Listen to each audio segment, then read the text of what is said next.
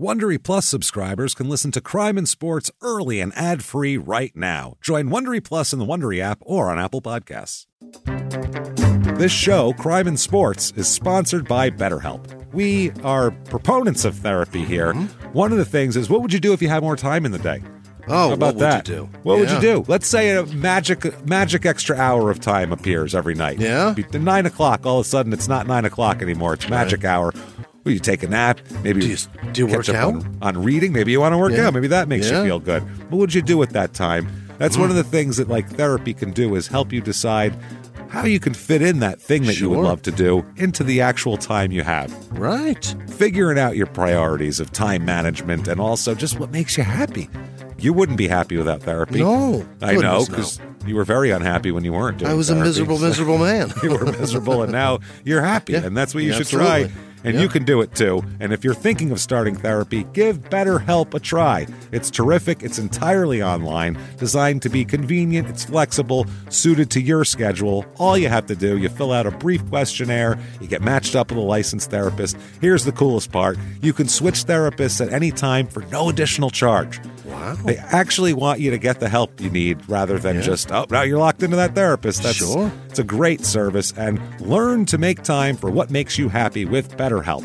Visit BetterHelp.com/CrimeInSports today to get 10% off your first month. That's BetterHelp, HELP.com/CrimeInSports.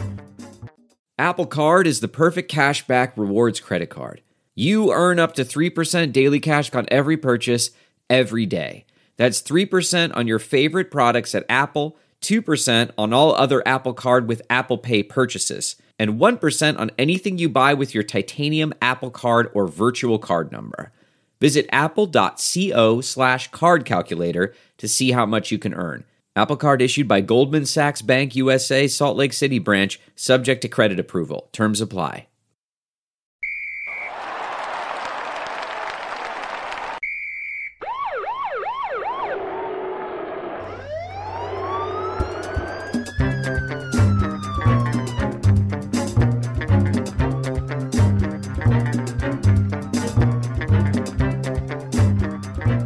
Hello, and welcome to Crime and Sports. Yay! Bullseye again with the yay. My name is love it. James Petrogallo. I'm here with my co-host. I am Jimmy Wissman. We're pumped, guys. You're As damn right. usual, Crime and Sports back again. Yeah. As always, we're never going to leave you. No. We're here, well, at least until we run out of criminal athletes, but that's a couple years away, so You don't worry bet. about that for now. We'll all be dead by then, right? Yeah. Let's look at it that way. Fingers crossed. Fingers crossed. Thank you guys so much for all your help this week on iTunes with your iTunes reviews. Nuts. We've said it over and over again. That is the life's blood of a podcast on the business end. It just drives you up the charts, and that's iTunes' weird algorithm. That's what is important to them. It's reviews and listens and everything and downloads, all of it put together, but they're very important, and you guys come through for us every single week. So damn week. if you have not, please get on iTunes. Do it. Do it. Give us 5 stars. Doesn't matter what you say. Tell us you're following instructions, following directions. We'll Doesn't take matter. it. We'll take it. It doesn't even matter. It's just on the business end. It really, really helps us out. Yeah. If that's not enough for you, if you're like Sometimes it's not. Sometimes it's not. And sometimes these people are so amazing that Ridiculous. they have to be even nicer to us, and they have to try to help us out. And they do that by going to patreon.com/crimeinsports, where they Yes. can make a donation on there. Or sometimes people go to PayPal. They do. And they make one-time donations using our email address, crimeinsports@gmail.com. And those people they're our rock stars. Yeah. We call them the producers of the show. We do. At the end of the show, we say, here's our producers. This is Here's our our credits. list. Yeah. That's exactly what it is. So if you guys want to do that, no more two appreciative guys on the planet. It's true. And so we'd be very, very happy with that. But if You're not, putting gas in cars. that's right. And if not, don't worry about it. It's fine. No pressure. We're not dicks or anything like that. We're not telling you, hey, give us more money. Right. It's fine. You want to throw us some money. We appreciate it, and we love you for it. If not, go fuck yourself. How's that? There we go. Have fun. Sit there and listen to a good podcast, because we have a doozy for you boy. today. A real doozy. Yeah. But before we get to that, we have an exciting announcement. Yes. No details for you guys yet. Details next week. But Right. Chicago. Yes. Chicago, Illinois. We are coming for you. Coming to your town. We're coming. We're going to be inside of you. Yeah. All over your face. Everywhere. We're coming to Beantown. That's not Beantown. That's not Beantown. We're coming to Chicago. We're coming to find your oil. We're going to get your oil. There's no oil. There's no oil in Chicago. No. We have been, we're going to be in Chicago on December 14th, where we are going to be doing a live Crime in Sports podcast, also a live Small Town Murder podcast, which is our other podcast you should be listening to. Same night in an awesome venue. They're going to be back-to-back shows, like 7 o'clock and 9 o'clock or whatever the times are. It's going to be awesome. We're going to announce venues and where you can get tickets for something so awesome like that next week. But get ready, get excited. Go see us at the Hollywood Improv at Saturday. That's this Saturday at 8 o'clock. We are with Dan Cummins, October 7th. Definitely. And get tickets fast because it's almost sold out. Yeah, so go do that. Let's pack it with Crime and Sports fans and Time Suck fans because Dan Cummins is terrific. Yeah, and, it's a good show. And he deserves a big audience, too. Definitely. So listen to Time Suck also. But never mind all of that stuff, guys. Never mind. We have... Forget that. Forget all of that. We have a crazy, crazy story. Yeah. A sport we've never covered. What? A sport we've never covered, and an athlete that's kind of unlike. Are we covering checkers? Did Bobby Fischer become a dick? Oh, we'll see. He played chess, Jimmy. If Bobby, imagine if he was that famous for playing checkers. Yeah, I probably should have bridged those two before I mentioned Bobby Fischer. I would love to see the documentary on that. Then Bobby did a double jump and was kinged. That would have been an amazing documentary. Like, and this after isn't the very game, exciting. when he was beaten, he's beaten that man as well. After his to game, a pulp. After the game, when he was beaten by his 11-year-old cousin, because it's checkers and anything can happen. Bashed him with a mini bat. No, this guy is like it's very hard to explain him because he's not. We don't get many blue bloods in our. What? We don't get many blue blood athletes. Royals? We really not even royal, but just we don't get any kind of just that blue blood Fancies? rich. Let's get into it. Let's just get into it with this is a Yale graduate with Leonard Roscoe Tanner the third. What? The third. He's a Jimmy. junior's junior. He's a like junior's junior. He's a double junior. Junior cubed. Watch the fuck out, boy. Junior cubed, baby. Wow, that is a serious junior right there. Leonard, we have never had the third, I don't think. We've had guys name their kids the third when they were the second. Right. Or we've had guys when they were the first. We've had a guy name his sons the third and the fourth. Right. That's not how that shit Doesn't works make sense. at all. So, but this, we've never had it come from a non-ridiculous place of that, not just like these people, which are just a prominent family that needs to pass their name along. Yeah. These blue blood twats. Yeah. Oh, God. Jesus. I hate these people more than anybody we've covered so far. But he goes by Roscoe. He loses the Leonard. Oh, he tries to keep it simple. He drops the Leonard. Leonard. He wants to associate with the simple folks. Leonard's his grandparents. That's why. Leonard's his dad and his grandfather. He's going to go by Roscoe because, he's a little cooler than that. So Roscoe Tanner the Heads third. up, Leonard. Roscoe's not a cool name. It's not any cooler. I don't know if it was back then when he was born, way back on October 15th, 1951. It might have been cool then, but it's not cool now. Pick Leo, motherfucker. That's a cool name. He has a cool nickname later on. They call him the Rocket. That's a cool name. And not Owen Hart, this one. That's Owen Hart's nickname, too, was the Rocket. Ishmael was the coolest Rocket. Yeah, the Rocket there. It was Owen Hart before it was Rocket Ishmael, too. Yeah. Owen Hart had it first, man. That was late 80s. He was a Rocket. Ishmael still made it coolest. He did. He was made a most prominent. But yes, the Rocket. For like 2 Roscoe seasons, Tanner. and then it was over. How quick did he wash out? Yeah, they were like, hey, he lost like 0.2 of a second off his 40 time, so we don't care about him anymore. Who gives a fuck? Don't give a shit about him. You're not much of a Rocket anymore, sir. No, you're not. You are going to be a fourth receiver now. That's what you are. You're just a sad fourth receiver. He's from Chattanooga, Tennessee. Okay. He's a Tennessee fellow, and they're so rich that this is ridiculous. They're so rich that he's from Tennessee, grew up in Tennessee, and has no fucking Southern accent. Really? That's how rich he is. Wow. If you grew up in Chattanooga and you have zero detectable accent, you're wealthy, probably. He bought diction a non-regional diction. Yeah, he has diction lessons and everything else. His parents are very well-to-do. Leonard and Ann Tanner, very well-to-do. His grandparents, this is how well-to-do they were. Yeah. His grandfather obviously was named Leonard. His grandmother's name, Lady Emily. Oh. She got a lady. She had lady in her Jesus. name. So they're rich as shit. Yeah. Leonard's father, Leonard II, is a lawyer. Okay. He's a big-time lawyer, very, very prominent lawyer, very powerful, very wealthy kind of guy. He played tennis at the University of Chattanooga. Oh, shit.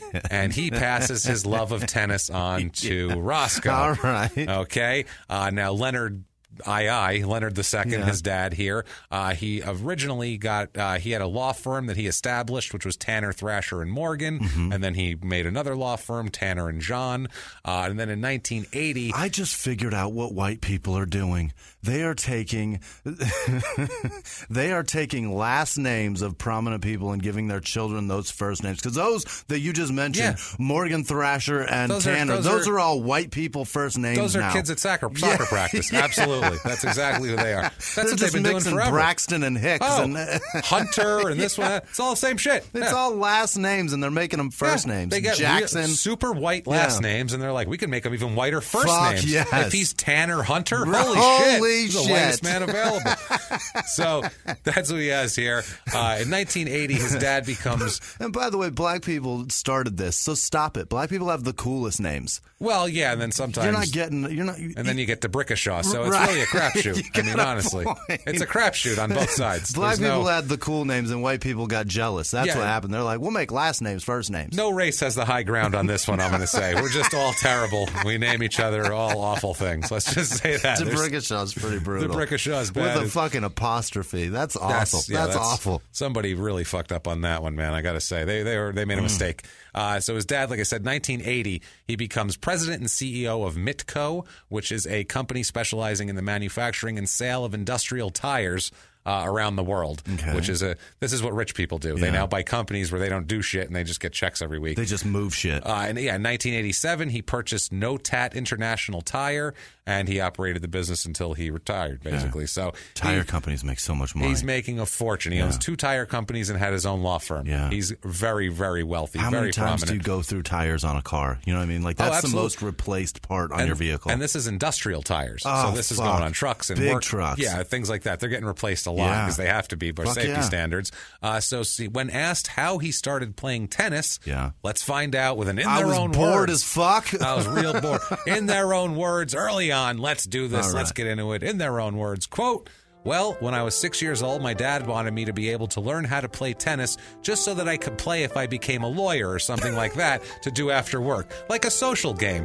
There was about 4 or 5 of us that started taking lessons in tennis. We did Little League Baseball, we played football together and everything else, and we were really competitive and started playing tennis tougher and really enjoyed it and played it all the time." Okay. So it's true. Bored as fuck. Bored as fuck. Just in case. This is blue blood shit. This is, I mean, my parents never did shit like this. My parents were never like, hey, I'm going to teach you this so later on. They never did any of that. In case you meet somebody professional that plays this shit on their lunch breaks as like a business growing Well, when thing. you're a lawyer and you go to the country club, you might want to be, people might want to offer you a social game of tennis. So you may should want learn to know how to play that. So that's why he was learning. My parents never, ever did any of that shit. They're like, here's some food so you're not dead when you're older. Like, that's what I got. My parents that's your future. My parents were like, here's how you mop the floor in case you wind up at a country club mopping floors. You're definitely not going to be mopping. Yeah, you're not going to be playing tennis there. So that's no. I read that and I went, wow, we grew up really different. And how different is this than every other athlete we've covered either? No one was like, my father, once I got out of an Ivy League school, he expected this out of me, and instead, I decided to rape 12 people. That never happens in every. It's always my dad beat the shit out of me. We went to an Ivy League school and stole books so I could learn how to read and shit like that. Yes, exactly. Roscoe is left-handed, which is a big deal in tennis and every sport, really. Where it's hard to play somebody that's lefty. Hard to box a southpaw. Left-handed basketball players go the way you're not expecting. Lefties can't use my fucking golf club. Hard to pitch to a left-handed batter. Lefties cause a problem because there's less of them, basically, and you don't see it as much. So tennis, just like baseball or like golf, your ball has a little slice on it. Even football, I've seen, you watch a lefty throw a ball, it doesn't look like a righty threw the ball. It's fucking weird. It's weird. The tip is pointed in the air. It's fucked up. There's some weird physics thing that they can't. I saw a thing with Steve Young once where he was saying how a lefty throws. And he said, you don't throw normal. He goes, I know how a righty throws. I've looked at the motion. He goes, you flip it as a lefty. That's how you do. You have to flip it. It's a weird. I'm like, why? It's the same thing. But when they throw as a lefty, something's off. Like you see it happen, and you're just like, nope, that's not right. Which is great for baseball because it puts weird spin on shit. But basically every other sport, not except for tennis, it's not bad. Now, if we know anything about tennis, Jimmy? What do you know about tennis? I know how to score it, and I know how to play it. Okay. However, I don't give a fuck about it. No, I don't give two shits about tennis whatsoever. I know who Roger Federer is. Yes, just because he's Andy Roddick, because they fuck famous girls. And I know from being a kid in the 80s who just had ESPN on 24 hours a day, I know Agassi and Bjorn Borg and Yvonne Lendl and Pete Sampras and John McEnroe and Jimmy Connors and all those guys. I know those names. You know all those from the 80s. And I That's know about it. fucking Anna Kournikova because she's hot as shit. And Monica Seles because she gets stabbed while she plays and screams. Who was the chick with the big nose? I don't remember. Navratilova? That's where I'm at. No. No? I can't remember matter. her name. Who cares? It might be Seles. It might be Seles. If you don't know tennis, we're not going to talk. This isn't going to be like cricket where we try to figure it out for 20 minutes because I think everyone around the world has seen tennis. Cricket's one of those things in the U.S. where people are like, I don't know what the fuck they're doing. So we had to explain it. And it's kind of like tennis is pretty easy to figure out. It's kind of like basketball. It's like, okay, they run it down there, they get it in the hoop, they get 2 points. This is like if you get it past the guy, you get, okay, I get it. It's that sort of thing. Here's how fucking important this big nose is in tennis. When I write big nose 10, it fills it in. Tennis player. Tennis, just a quick overview of tennis here. It's basically games and sets and matches, as you've heard, like a old cliche, game, set, match. That's where it fucking comes from. I'll give you the definition of a game, and then you can figure it out from there. Okay. And then we're going to move on to shit that happened to this guy. All right. A game consists of a sequence of points played with the same player serving. So that's it. If you have serve, that's the only way you can score. Right. You can't score unless you have serve. Exactly. Right. It's very, very easy to figure out. But you score weird amounts of points, too. It's fucking weird strange. amounts of points, yeah. It's super strange. It'll be like, because it'll be 15 love, 30, 40 it goes to. You get 15 points for the first one, 15 points for the second one. Then you only get 10? What? It's if at least 3 points have been scored by each player, making the player's scores equal at 40 apiece, the score isn't 40-40, but rather deuce. Right. Because they both have the same win by thing. 2. Yeah. If at least 3 points have been scored by each side and a player has one more point than his opponent, then the game is advantage because you're trying to win, basically. Right. You have the advantage. It's pretty simple. Steffi Graf. That's our nose. There you go. Steffi Graf. That was like Martina Hingis. She's got a great body, but she's got a hell of a nose. Holy hell, does she have a nose. That's a classy way to look at it, Jimmy. It's not bad. Now, no, it sounds terrible. I saw a picture of him from 1963 when he was 12, and he's just this little blonde kid, and it's a photo featured in a promotional brochure for the National 12 and Under Championships held at his home club, they call it, in Chattanooga, his home country club in Chattanooga. So embarrassing. Yeah, there's a guy, Dick Stockton. Have you heard of him? Yes, the announcer. Yeah, Dick Stockton, he played tennis. I played juniors with Tanner. He was a tennis player? 2 years earlier, and stayed at his home for the event and everything, so he knows Dick Stockton, and we'll get some great fucking commentator. We're going to get some thoughts on Tanner from Dick Stockton later. Tanner goes to the Baylor School, not Baylor College, where crazy shit happen. Headless basketball players are found. It's not in all Texas. It's not total scandal. We'll put it that way. It's an upper crust boarding school for rich twats. Is what it is. You just said upper crust. That's enough. That's it right there. It's a boarding school. That's what you need to know. For rich little shitbag twats. I fucking hate these people. They give their fucking kids everything. They set them up, even if they don't say, "Oh, I'm going to give you a shitload of money." It doesn't matter because you have all your dad's fucking connections. You have everything. It's fucking. It's like people in showbiz. It's like, hey, I didn't help my kid at all. You don't think it fucking helped him that everyone knew that's your goddamn kid? You fucking asshole.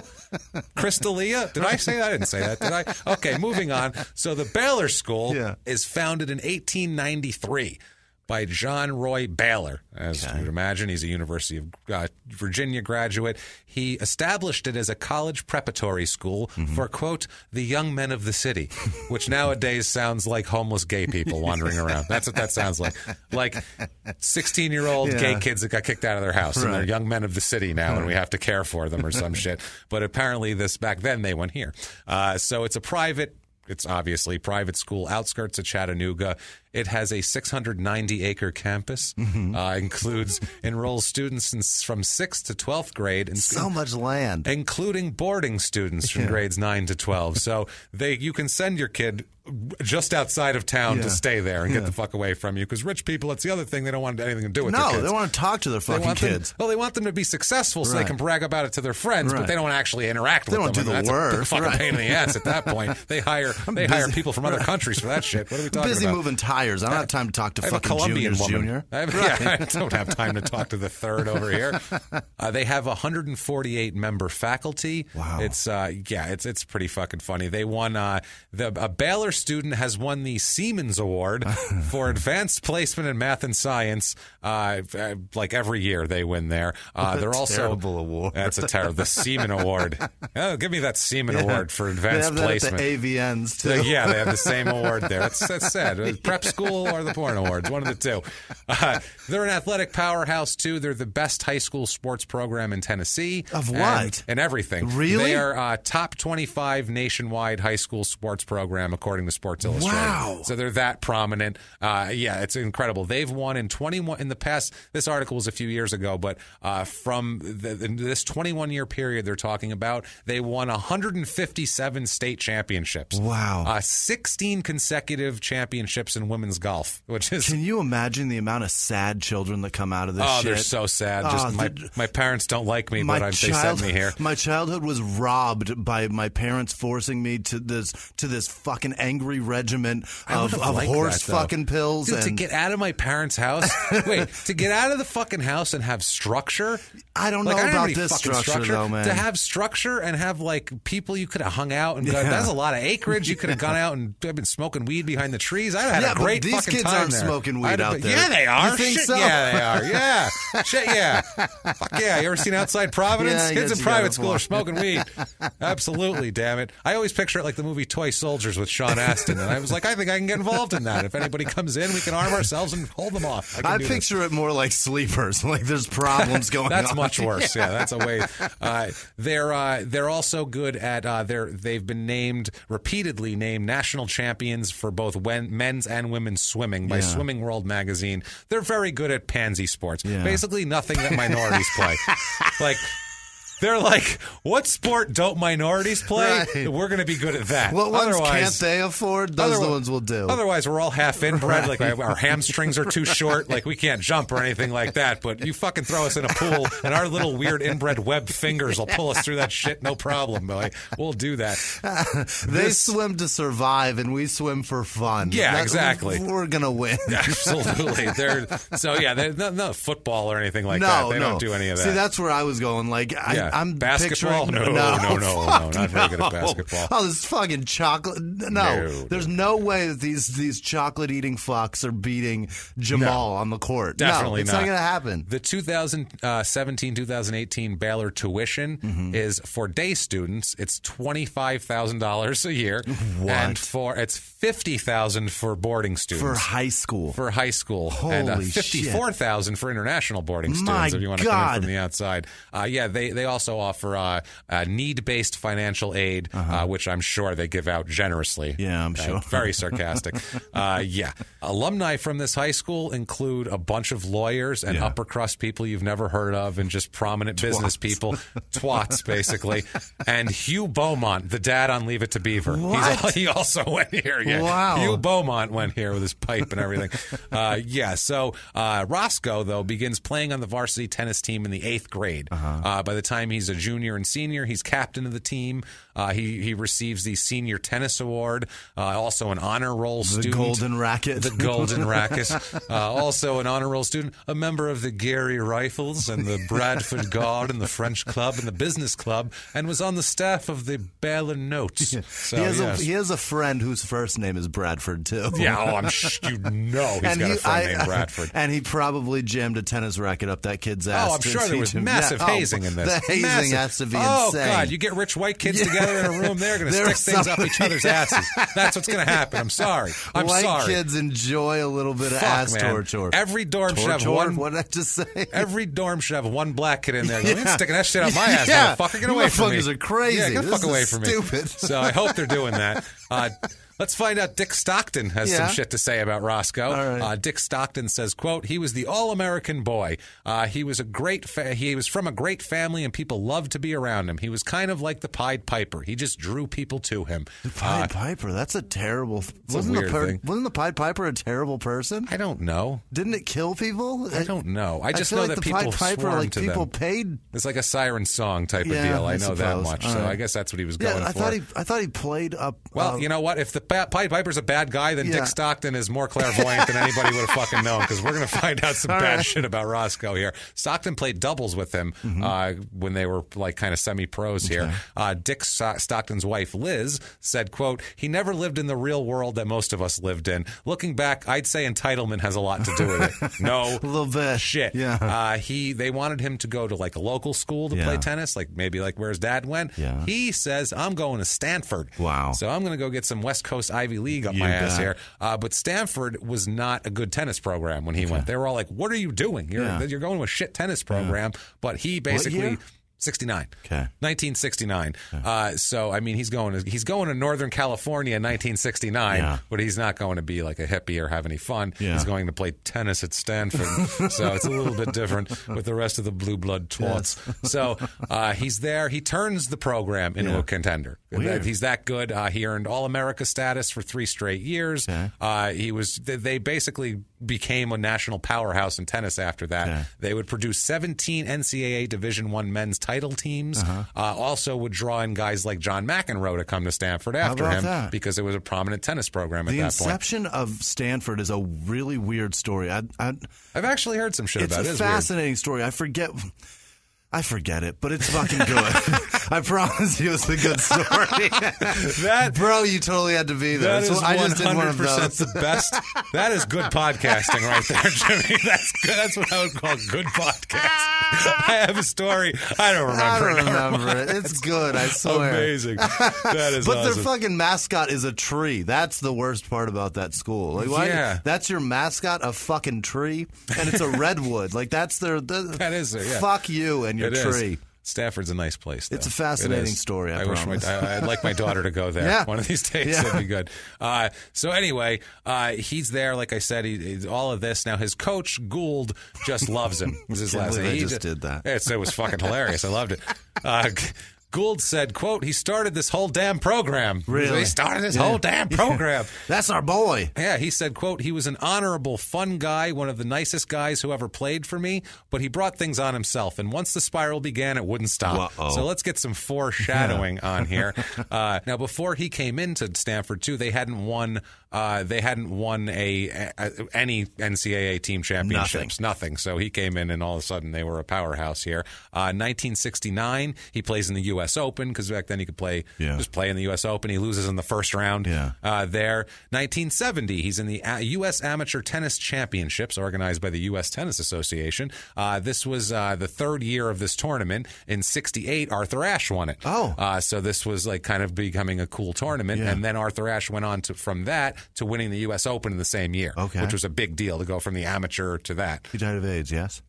Yes, I was going to say, Arthur Ashe, what do you know about him before even tennis, AIDS comes up? You know what I mean? Yeah. It's just one of those things. I just go died of AIDS, and then what? Oh, he played tennis for a while. Oh, that too. Yeah, that's why we know he died of AIDS, because he played tennis.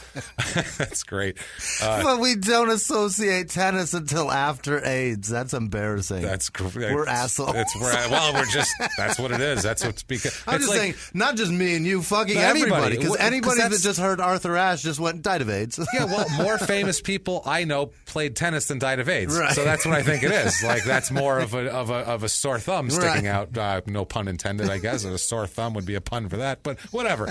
So Roscoe in the U.S. And then the third thing is black guy. Like, that's like black guy and activist. Like, people, like, he went out of his way for civil rights and stuff. Absolutely. But that's after AIDS. That's after AIDS, yeah. AIDS, but he tennis, happened to be an amazing person. AIDS tennis activist. That's what you know. Right AIDS, away. Tennis, black guy, activist, Well, amazing person is fifth. Tennis and, well, you know what? I'm going to say, wait a second. I'm going to fix this here. Black guy is second because you'd say AIDS. Wasn't he the black guy who played tennis? So you'd say black guy first before you officially said tennis. That's how I think it would go. And then white people go pain in the ass activist. Then they'd be like, oh yeah, that guy there. Yeah, son of a bitch. So I feel like that's what it is. I feel like it's black. It's AIDS, black, tennis. I feel like is the thing, and then everything else after that. Poor you're gonna Arthur, die over we there. are ruining his legacy. You're gonna die worse than him over there. Oh man. So, holy shit. So he's in the U.S. Amateur Championships in 70. He goes all the way to the finals. He faces a guy named Rahun Rahim. He's a Pakistani guy who played at UCLA at the time with Jimmy Connors, who played there, another famous champion. In July of 77, 7 years later, Rahim would become the highest-ranked Pakistani-born tennis player ever at number 44. Roscoe beats him in a tough match. Between who? I don't know how many there are. Really, his whole family was into. I looked for an hour about this fucking guy. Really? I don't sleep. I'm like, I got to find out all about him so I can say one line. I know all about his family. Did you know his family for 3 generations were into nothing but tennis, and they forced. Even though his father wasn't a rich, prominent guy, he made all of his sons play tennis. He had like 8 sons. They all had to play tennis. And this guy ended up at UCLA. That's pretty impressive. Why not? Nobody ever heard of the rest of his fucking family. Not at all. Roscoe beats him. Tough match here. 3-6, 2-6, 6-1, 8-6, 10-8. Those are sets right there. Look at that. That's how we're going to score this bitch right there. He plays in the U.S. Open that year, loses in the second round. So first year, first round, second year, second round. It's pretty incredible to be 19, 20 years old and playing in the U.S. Open. Yeah, I would That's say. incredible. Ballsy. Shit, Arthur Ashe won it. Yeah. So 1971, he's a runner-up in 2 doubles tournaments, one in Cincinnati, one in Columbus. Ohio, by the way, so much tennis being played in Ohio in the 70s and 80s. Holy shit. Half the shit is in Ohio for some reason. Amazing. Columbus, Cincinnati, all over the place. His partners there were his college teammate, Sandy Meyer, who pops up here and there. And then he won one with, he was runner-up with Jimmy Connors as his double partner once, which is pretty interesting. 1972, he turns professional after his junior year. I don't think it mattered for college because it's not like he couldn't afford to go there. Anyway, he is a runner-up in 2 singles tournaments, one in Albany, New York, and one in L.A. He loses to Jimmy Connors and Stan Smith. So pretty damn good. Yeah, he's going to run into Stan Smith a lot. And Stan Smith, not the dad on South Park, the guy with the Adidas, the guy with the old school Adidas. It's his and Rod Laver are the two. Those Lavers are so badass. Yeah, those are the two there. I love them. One of these is on a hard surface. One of them is on carpet. I guess they used to play on carpet. Apparently so. Apparently they said his game really. That's indoors, right? Carpet. I'm pretty sure. Yeah, because they have tennis facilities where they have a whole bunch. Tennis? They have. I mean, outdoor. I'm saying outdoor carpet tennis. I always think the clay looked crazy. I'm like, they're playing on clay, and you see them just sliding. They plant their foot and slide. Like, what are they doing out there? This is crazy. Tear a fucking Achilles. It looks insane. I remember like the French Open highlights when I was a kid. I'm like, what the fuck are they doing? It looks so dirty and gross. Yeah, it looks terrible. Anyway, they say his game translated well to the professional level. It's kind of like in basketball. Sometimes their game doesn't translate from college to the pros. His does. That happens. Yeah. This year, he's a 20-year-old junior, and he reaches the quarterfinals of the U.S. Open. He's a lefty, and that serve, boy, is nasty. Yeah. He has we'll get into how nasty it is, but it is amazing, his serve. By the way, when they don't translate from college to pro, nothing is more funnier when it happens in football. Nothing's more funny. Quarterback, to be specific. Yeah, that's the most fun. Like, that guy looks like he doesn't know what he's doing. Dickface from Florida. What was his name? The fucking religious guy that plays baseball. Tim Tebow, first of all. Manziel, and then now Manziel. Well, I can't get enough of that. There's 5 every year. Of course. Every year. But the biggest ones are the most fucking fun to watch them flop. Here. Yeah. There's a guy named Steve Flink, who is a terrible name. He's a senior correspondent for Tennis Week. He said that about Roscoe. He says, quote, "At the time, it was the biggest serve in the game. He had a very low toss. He almost caught it on the way up. He was a good volleyer, but never had great ground strokes. Still a very solid player." That's his professional analysis of him. He plays that year in Wimbledon also for the first year and loses in the 3rd round, but at least he made it a little bit. That's in England. That's in England. It's an English tournament. Yes, it is. He plays in the U.S. Open that year, loses in the quarterfinal, so he's stepping his way up there. 1973, he meets a woman. He meets his later to be his wife named Nancy. They meet at Stanford, and he would constantly cheat on her. Absolutely, constantly cheat on this poor woman. Of course. For a while until she gets sick of it. Then he finds someone else to constantly cheat on. Patterns this guy has in his life. Yeah. He graduates college in 1973 with a political science degree. Good for him. He's the runner-up in a singles tournament in Milan on carpet. So Lovey's going to Milan. Look at that, Thurston. Lovey, you bet. Thurston Howell III over here. He's going to Milan. Wonderful. He loses in the third round of the U.S. Open and wins a doubles tournament in Denver with Arthur Ashe. Really? So yeah, look at that. He played with Arthur Ashe multiple times. That's awesome. Over the 70s, tons of times. They both went to Stanford. Sounds like they didn't go to Stanford. He went to UCLA. Sounds like the wrong guy got AIDS. Yeah, I would prefer this guy got AIDS. We'll put it that way. Raymond Moore, who's his former doubles partner, he said, quote, he was a clean-cut, good-looking, all-American kid. He could charm the pants off of people.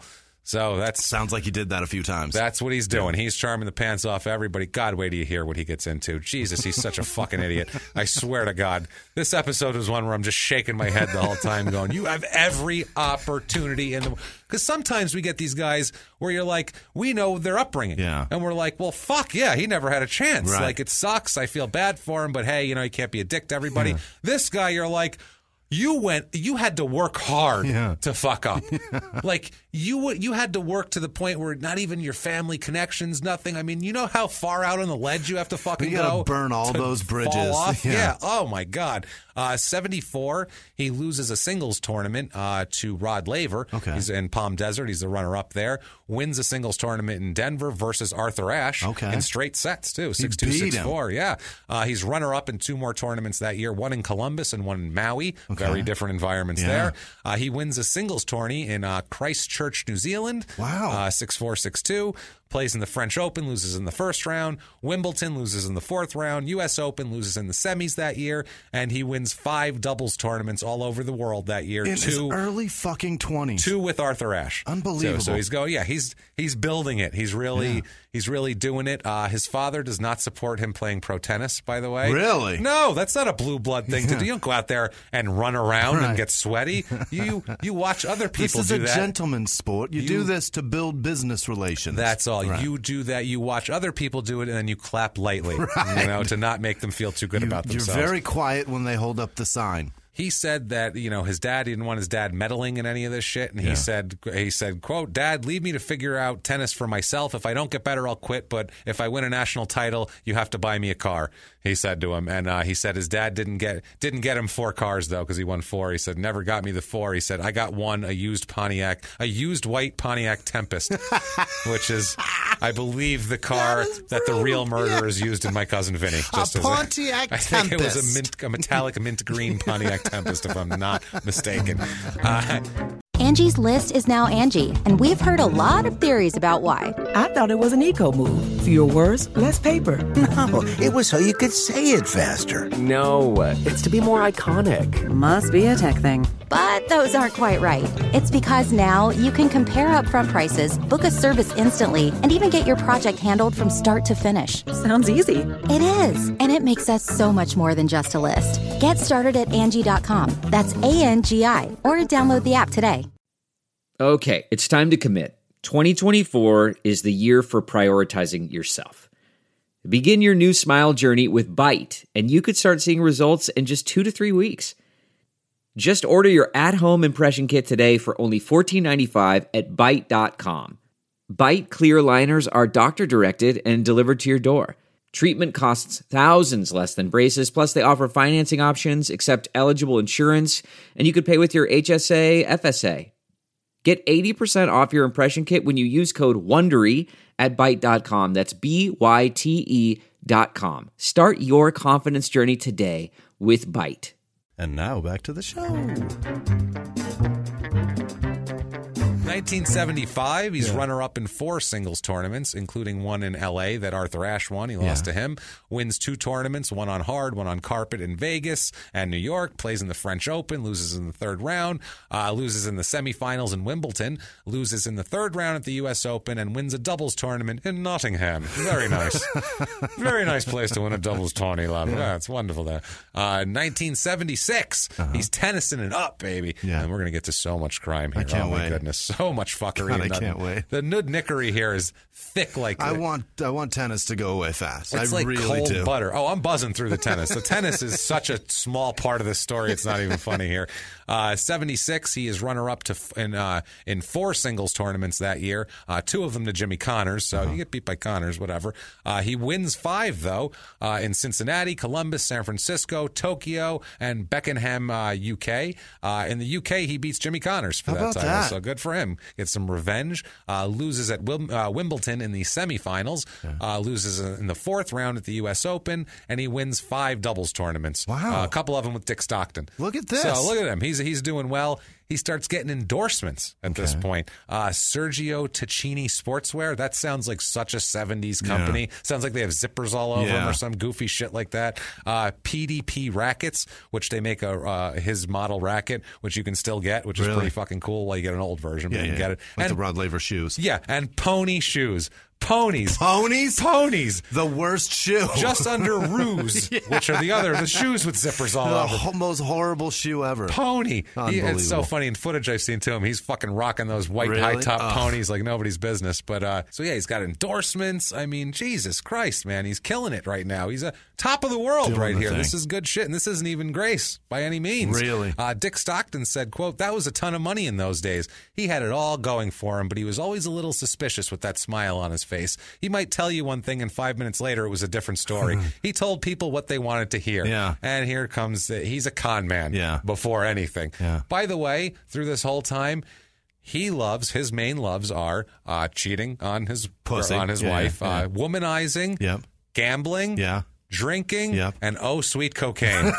He loves it all. The 5-pack right there. He's essentially a fucking rich white guy. That's he is what a he rich loves. white guy, exactly. He's doing everything that rich white guys do. He loves to do all that. She thinks he's James Bond, this fucking guy. That's what it is, because you'll see he thinks he's Mr. International.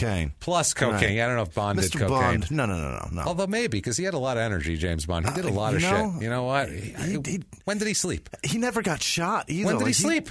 You got I never saw Bond sleeping that and much he's always anyway. fucking women. He's fucking. He's Constantly not sleeping. fucking. He's gunfighting. He's running. I've never. The mind. only way to fuck that much is with cocaine. That's what I'm saying. See, lots of can't cocaine. finish. You just got to constantly be coked out. Keep it up. So 1977. This begins his big ascent into greatness here. January 1907 at the Australian Open. This is a major event, a Grand Slam. The Grand Slams are Australian Open, U.S. Open, French Open, and Wimbledon. Those are the 4 big ones. Where do they play that in Australia? Is it Sydney? I think it's Sydney, yes. They might actually have matches in different places there, because they're over the course of a little bit of time. But it's here. on the east side of the country. I believe it is. Yeah, I would imagine it's not in Perth. You know what I mean? No. So at the Australian Open, he goes all the way to the finals up here and beats Guillermo Villas of Argentina in 3 straight sets in the final, 6-3, 6-3, 6-3, and he has a Grand Slam title.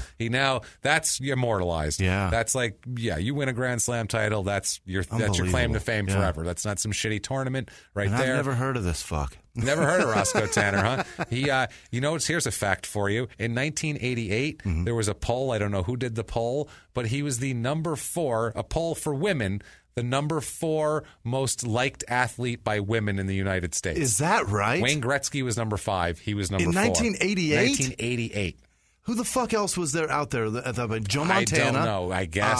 John Elway. Dan Marino. Dan Marino probably was. Yeah. I don't know. I can't think of anybody. Women Larry like Bird. I don't think women like that. He looks was like not a handsome man. No, he looks like a bowl of porridge. No one's looking pretty bleak in that face. But so and he had horrible hair. Oh, he's the worst hair. It was bad stuff. That's the worst white man hair. Is that like curly afro thing that he had? It was ugly. Is that even curly? I don't know what the hell it was. It's just a mess. Fucking mop of awful. Yeah, that's it was what a mop of awful, a blonde mop of awful. Ugh. So that's what I mean. He's people know of him was and lucky like to him. be. He's basically lucky to be handsome in a time that nobody in sports was handsome. And he's not even that handsome, Right. honestly. Really? He's just kind of clean cut looking. That's Okay. what it is. He looks clean cut. That year, 77, after he wins the Australian Open, this is in January, he wins the Open. He is runner-up in 2 tournaments in New Jersey and Las Vegas. One of them to Vias. Vias' revenge, I guess, and one to Jimmy Connors. He wins a singles tournament in Sydney and loses in Wimbledon in the first round, which not to expect it after the guy just won the Australian Open. August 23rd, 1977, he is ranked number 14 for doubles in the entire world. How about that? That's his highest career doubles ranking.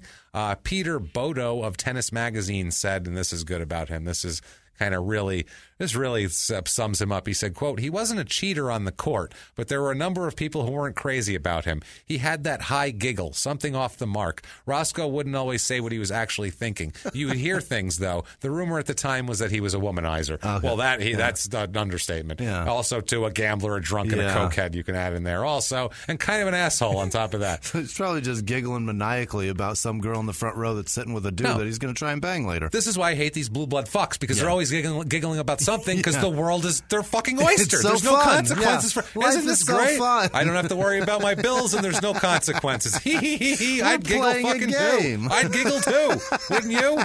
Jesus Christ, I'm the third. That's how rich I am. Giggle, assholes. It's true. Whenever things good happen for the two of giggle. us, I giggle. Yeah, I go, it's how great. the fuck is this happening? This is crazy. It's his whole goddamn life. It's every day for him. Every goddamn He wakes day. up and just goes, "Can you believe it? Can you believe I'm doing it alive? again?" I woke up. This is beautiful. Again. Wow. Where's that Fuck cocaine? that. Where's the cocaine? That life sounds terrible. That year, he also loses in the 4th round of the U.S. Open. Yeah. In December of 77, they have another Australian Open for some goddamn reason. I don't know why they have it in January one year and December the next. Who the fuck knows? Shit's backwards down there. I don't know what to tell you. They have another one here. This time, Roscoe, and he comes back as the returning champion, loses in the first round. Eesh. That's ugly after you just won the goddamn After thing. you're the guy. You are the guy. First round KO. That's brutal. Yeah. Now, 78 is when now that got him famous, the Australian Open thing, because people just knew his name. But 78 is when he really starts to be kind of pop culture famous. Yeah. First of all, he loses a singles tournament in Philly. He's the runner-up to Jimmy Connors in one tournament. But that's not important, because in February 78, that's when this is his legend right here. This cements it. He serves in a tournament a 153-mile-an-hour serve. 153 It's clocked at. It's the fastest serve in history. Still. Not still. Yeah. Wasn't broken for over 25 years. Wow. Though. That's how, man, we'll get into when it was You broken. know what I just thought of right now wow. as you're talking about this, and you just rattled off 1979? Yeah, 78. This 78. I mean, I was thinking about when you said in 69 he went to college. Right around, isn't that Vietnam time? Yeah. Shouldn't he have gone to the fucking war? How many rich kids? What the do you fuck? think I went to- hate this guy. Well, that's anyone who could afford college. That's it. He just figured out. He how never to, even thought of that as a thing. I better go to college. Like Vietnam, that's for fucking poor kids. That's for brown people who play those contact sports that I'm not interested in. Right. That's for those people that Unbelievable. bang into each other and jump all So around. somehow he figured out how to not have to go to the service. With their correct length hamstring Right. muscles that allows them to jump. So they do a whole thing about, how does his serve compare to other players? What does he do? And they basically said later on they do a thing and they say his serve is a lot like Agassi's. It's the relationship it's so weird. It's the relationship between the backswing and the drop, and it's all the scientific tennis shit that we don't care about at fucking all. They say an early release on the toss of the ball. The toss motion seems circular. The ball is thrown well ahead, and he does a weird motion that shouldn't produce what it does, but it does basically. And he's a lefty, too. And he's a lefty. Right. That's why it's funky, I think, too. It's like, who knows what's coming out of that goddamn thing. Now, he wins 2 more tournaments later that year in Palm Springs and New Orleans. Goes to the French Open and loses in the 4th round, so he gets a little further here. Wimbledon loses in the 4th round. U.S. Open loses in the 4th round. Okay. A lot of 4th round losses that year, but he set that record, so it didn't even goddamn matter. How many rounds are there in this shit? I believe there's 6, I want to say. That's pretty decent. Get to the 4th round of I think 6th there's round 6 or championship. might be 8. I'm not sure. That's possible too. That seems like a lot of fucking tennis. That's so much. It goes on for days, I Jimmy. know. Just fucking days I of know. the U.S. Open. It's and like it's a so fucking popular. week of shit. I know. I've been in New York. And it's expensive. It is. I've been in the area. I don't know how it timed out, but for some reason I was in the area of the U.S. Open in like 2002, and it was a fucking nightmare. There were so many people everywhere. I was like, why are you here to watch tennis? Well, you all came to watch tennis, really? Also around that Shit. time, at 2002, the tourism of New York was fucking enormous. People were like, people were let's go see that Ground that's Zero. True, yeah. That's a fucking bonding moment for people. Home and eat. Yeah. So anyway, so one more tournament that year. He wins a doubles tournament in Palm Springs with Raymond Moore of South Africa, which is probably the only whiter guy he could possibly fucking find. That's his last doubles tournament win. 1979. God, shit starts to get interesting for him here. He wins 2 tournaments here, both against a guy named Brian Gottfried, who doesn't sound like a professional athlete. He's runner-up to John McEnroe in New Orleans in a tournament, runner-up to Peter Fleming in Cincinnati, and loses in the semifinals of the U.S. Open, but he goes to Wimbledon that year. Okay. And that's when shit gets crazy for him. Wimbledon that year, they first broadcast it the year before, NBC did, and they were trying to figure out basically what to do with it. Is what they would do is they would broadcast it before, but they would broadcast it, they do it in the morning, and then they would broadcast it late in the afternoon when people already knew what happened because the afternoon papers had come out back then, so they just knew. So Don Ohlmeyer, who I don't know if you've heard of, but he's a famous television executive, especially in sports, he comes in. NBC? NBC, yes. Yeah, he comes in, and it's his first year is in 78, and he says, how long's this been going? He didn't even know what it was. He said, how long's this been going on? And someone told him, only since 1877, Don. He was like, oh, shit, my bad. And he just been bouncing that ball over that net and shit. What's going on there? He just said, well, shit, we got to show it live. What are we doing here? And he's like, this is ridiculous. And they kept telling him, it'll be on so early, only the kids will be watching, and no one will, they'll watch cartoons, and you're not going to get anybody to watch this fucking thing. So he said, or they got an aide of his said, they ended up coming up with Breakfast at Wimbledon, which is what they ended up doing. The only thing was they wanted a good finals match for this. They're like, okay, it's going to be Bjorn Borg. He was a Swedish guy. And then they were hoping... Was he? Yeah, he was. In case you were wondering. Then they also had John McEnroe, and so they were kind of maybe looking for a McEnroe, Borg, type thing, that sort of thing. But instead, they get Roscoe Tanner going all the way to the finals. They're like, all right, fuck, this isn't a prominent first, guy name. What do we do here? They were worried. They had 5 hours to fill.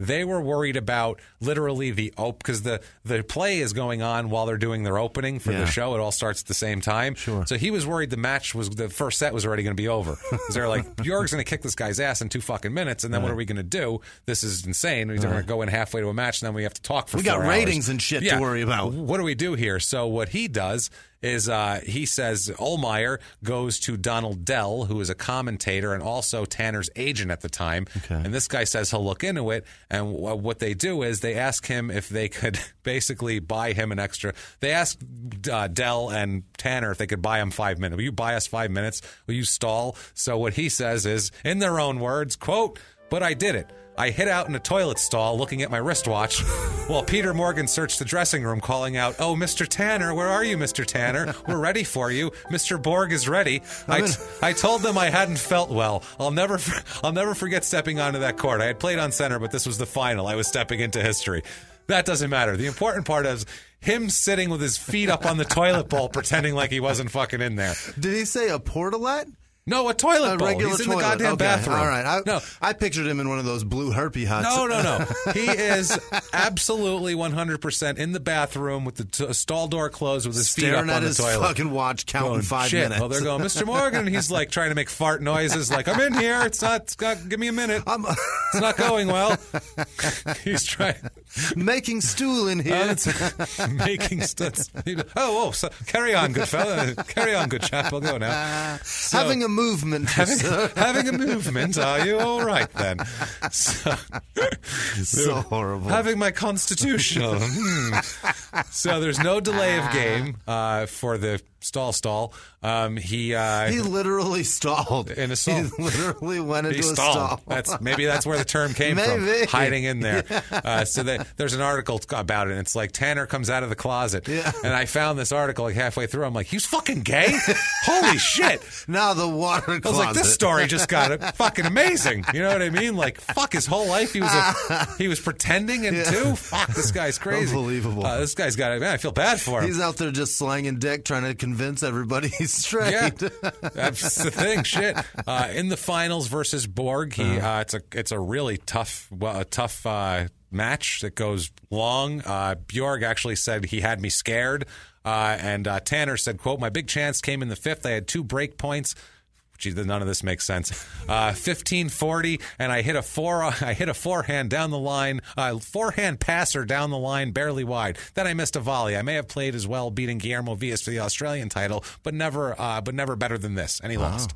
He loses to Borg. Best he ever played. Best he ever lost. played. Borg was nasty. I mean, Borg was a top. You're playing with the top talent in the world. It's McEnroe or Connors or Borg or one of those guys. Did you say he had a break point? Is that what it was? He said, he had 2 break points. Okay, I think that's when you are ahead 40-15. Like the next 15-40. That's game point. Like the next point you're going to win. Yeah, and he blew it on 2, barely wide down the line, and then he missed a volley. So he choked, basically. Yeah. He returns to the U.S., a well-known son of a bitch. That's awesome. He's a huge celebrity because Wimbledon was a big hit. And Donald Dell, his agent, said, quote, we did more deals for Roscoe than a lot of guys who won bigger. Everyone wanted him. That was it. And this is when more rackets and clothing and endorsements and all this shit. He did TV commercials. What? He was on a fucking Ivory soap commercial where he was talking about how that's how white he is.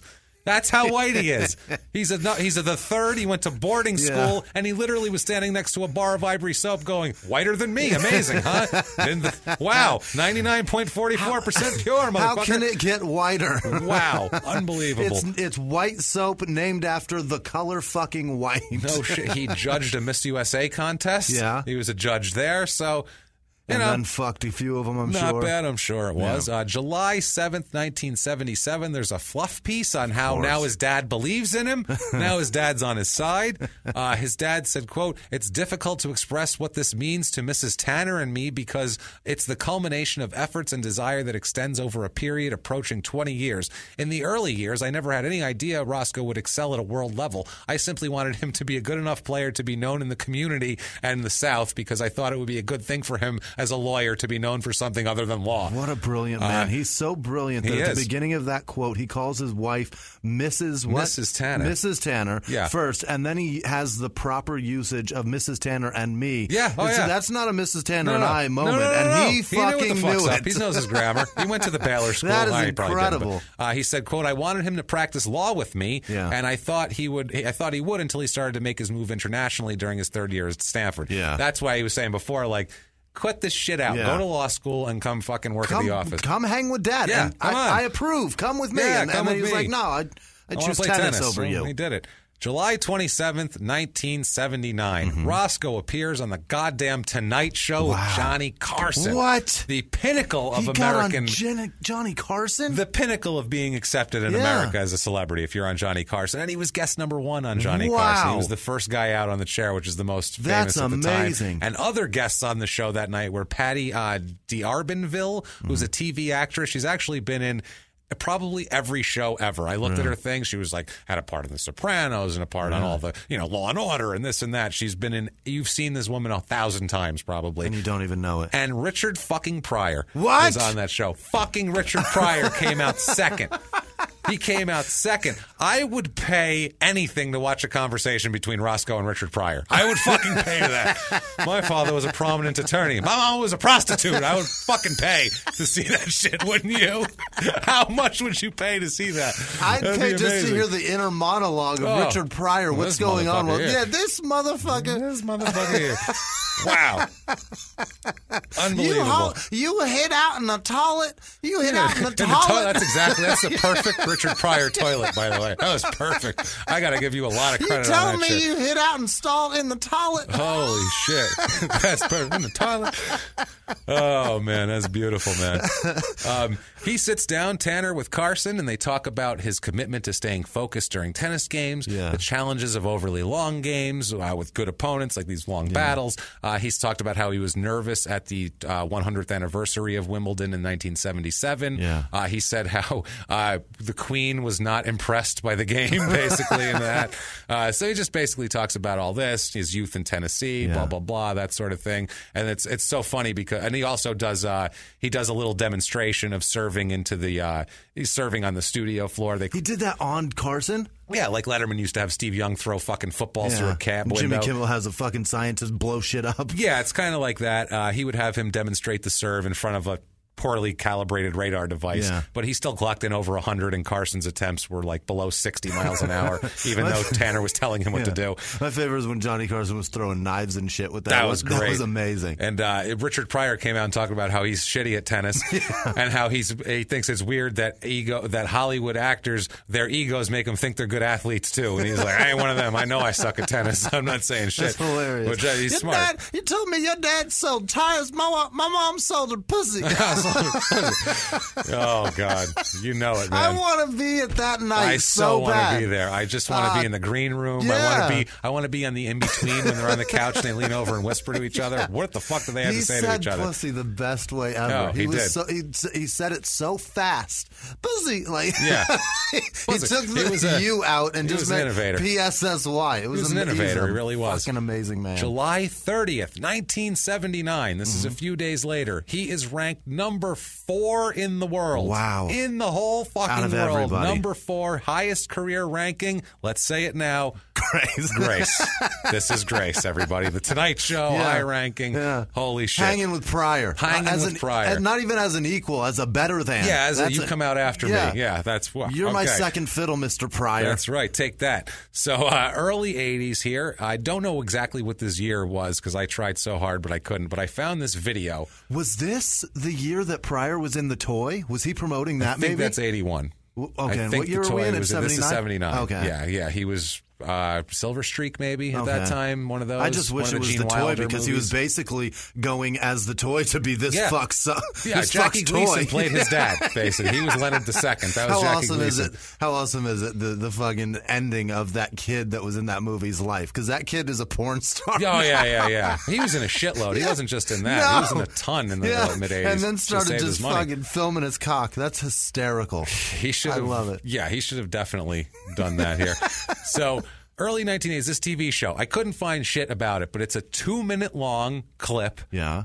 I don't know where the fuck it aired. I don't know who the guy hosting it was, but he looked like a pedophile. It was crazy. It was a TV show about how Roscoe has the fastest serve in the world. They put him in a lab-type environment. First, they sit him down on, like, the tennis court, and he's in his white shorts, his pony sneakers. Fucking balls and they ask him just some general tennis questions, and yes, well, my father, and blah, blah, blah. And then they bring him in a lab, and it's like a total, like, 1981-looking lab. This shit looks like people have way better technology, in their living rooms now than they had in this top, high-tech lab. That whole lab is a giant computer, and that computer fits in your cell phone That's my phone today.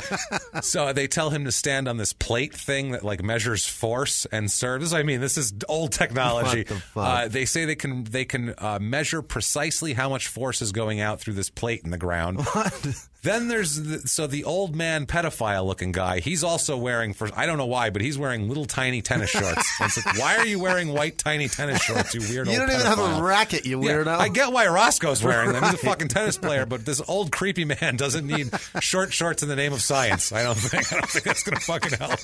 I really don't. Just a thought, I hope the cure for cancer is found by a man with his balls hanging out of his fucking bike shorts. Of his fucking white shorts. Then he hits the ball, he does it, and then they cut to like a guy standing in front of a television screen, but it's like up high, and he's like pointing at it. It's this weird, looks like an 80s computer screen monitor, and this guy excitedly sounds just like Borat. And he's giving the results, and he goes, the 349 pounds of the pressure, and he's like hyper, and you're like, what the fuck is wrong with this guy? Like, it was it's so weird. Much, it's so much power. It's so much power, I don't know. My wife, she's the power. So then the pedophile guy says, quote, of course you have to have the force coming from being planted on the ground because you can't shoot a cannon out of a canoe. And that's the end of the video. And I'm like, what the fuck did I just watch? Who did they film this for? Who are they showing that The to? ending line is something that doesn't make any fucking sense. Literally, because you can't shoot a cannon out of a canoe. And he says that to Roscoe, and Roscoe just tilts his head and goes, I guess. I don't know. He's got a point. Fuck do I know? I got to go do some coke and cheat on my wife. I got to get going now. Sorry, but I'm out. 1980, he's a runner-up to John McEnroe in a tournament. He beats Stan Smith in a tournament in Manchester, loses in the quarterfinals of both Wimbledon and the U.S. Open that year. 1981, he's a runner-up in 3 tournaments that year: Memphis, Tennessee, Bristol, UK, and Sydney, Australia. Sydney, he lost to McEnroe, so that's honorable. That's fine. He wins a singles tournament in Philly. 1981 Davis Cup. You know what the Davis Cup is? It's like they do the same thing in golf. I think it's the Ryder Cup in golf, where it's international teams. Gotcha. It's that sort of thing. Everybody playing against everybody, but it's like where you're from. Yeah, it's where you're from. It's very racist. It's exactly it. Yeah, get those sons of bitches. Yeah, I don't like their ethnicity, and their food sucks. You smell that shit they're cooking over there? It's gross. So the U.S. team is Roscoe, John McEnroe, Arthur Ashe, Elliot Teltscher, and Peter Fleming, who we talked about before. On December 11th in Riverfront Coliseum in Cincinnati was the finals. The U.S. defeats Argentina to become champions. So they won the Davis Cup. So They won. The U.S. won the Davis Cup that year, so that was good. He has another trophy, I guess. Yeah. Next, Grand Slams that year. Australian Open loses in the second round. Wimbledon also loses in the second round. U.S. Open, he loses in the quarterfinals. So, it's whatever. It's not going that great there. 1981, his wife Nancy gives birth to their daughter Lauren in Santa Barbara, California, where they are. This is, things are going downhill in the career, but he's got a kid. But he's still living in Santa Barbara. He's still killing living. it. He's still got a lot of money. He's got endorsements. He's got all this type of shit. He's making good money. So, he's doing fine. And this is, he's in his, what is he, 30? That's 30. He was born in 51. So he's 30 years old. So, maybe he wants to have a family now, settle down, and kind of slow down on tennis. Because you don't play tennis till you're 40 professionally. You just don't. It's not a thing. Tennis is a 22-year-old man's sport. It just is. It's a nowadays, Roger Federer sport. He's young. And women's tennis, unless you're Venus or Serena, that shit's like a 17-year-old girl's sport. It's like that sort of thing. She's winning Grand Slams pregnant. That so doesn't funny. matter. She's just a fucking doesn't even matter. What She's a brutalizing fucking freak people. she is it's in great. terms of athleticism. Fucking amazing, isn't it? I'm blown so away. Awesome to watch. Now, 82, he is a runner-up in one tournament in California. Does Wimbledon, loses in the fourth. U.S. Open, loses in the second round. He sustains an elbow injury after this. Hurts Tennis his elbow? I guess. He hurts his elbow, and he loses his fastball, basically. He can't serve the same anymore. It's not the same. And I guess, you take 20 miles an hour off a serve. You got a pitcher who throws 95, hurts his arm, he throws 88. 7 miles an hour doesn't seem like a lot, but that's the difference between swing and a miss and fucking in the fourth row. That's just, the way it is. It's all, when everybody's so good, you're 1%. It's all minuscule. This guy makes this much of a mistake and that guy wins. It's just so top level, So 1983. Upper echelon sports, that's what happens. Like that, It's that little bit that fucking matters. That's what's separating great players from shit players. Everybody's got all the ability and athletic. Everybody's got that. It's every little circumstance, it's that little every little bit thing. that steroids fucking make you do. Yes. That's what he should have been doing. Roiding. He could have went forever. Fixed the elbow. Fuck. Could have been firing 173 out of it. A little bit of deer antler. He's in. Into it. 1983 goes to the Australian Open. Goes back there. Hasn't been there in a few years. Loses in the third round. Better than the first. Wimbledon, he loses in the quarterfinal, so he went pretty far. And U.S. Open, he loses in the third round. So, he begins also at this time seriously seeing a woman in Colorado while he's married. Oh, yeah. He's planning on leaving Nancy for this woman. He meets in Colorado. That's a thing. January 19th. At least she's in the country. You know what I mean? She's in the country. He's been out of the country. That's true. He could have formed a solid relationship in South Africa. You never know what he was doing. January 19th, 1984. He appears on a TV show I've never fucking heard of before. It's a drama. It is called Automan. It is starring Desi Arnaz Jr. What? Desi Arnaz had a junior? Yeah, who do you think was born on I Love Lucy? Oh, that's a good point. That was Desi Arnaz Jr. that was born on I Love Lucy. All right. He was on the show. How about that's that? This guy. So you've seen that baby on I Love Lucy if you watched that? He kept acting. This fuckhead, 25 years later, here he is on Automan. Jesus. Had Chuck Wagner and Heather McNair, whoever the fuck that is. The show description is, quote, a computer-generated superhero and his human creator fight crime in the city. Wow, does that sound like a 1984 piece of shit?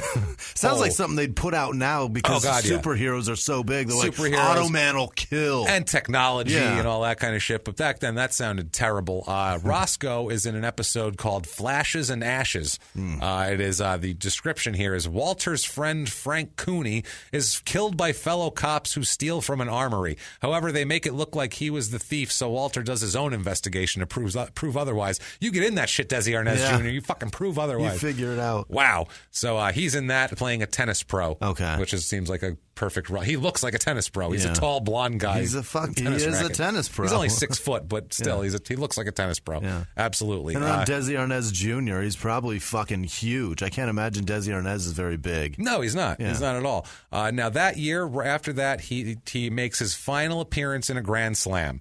This is his Grand Slam swan song. He enters the U.S. Open and loses in the first round. Whoopsie-daisy. That's that, I guess. And that's his last big tournament. His career totals here, we're done with tennis, is 17 career singles titles, 25 runner-ups, 1 Grand Slam runner-up, 13 doubles titles, 17 runner-up. As a professional, he earned more than $2 million just on tennis. Just from tennis. Not even on endorsements. And that's in 1984. That's amazing. So that's a shitload of money in 1984. That'll buy you a house in Santa Barbara for sure. Absolutely. So he retires and immediately tells Nancy, I want a fucking divorce.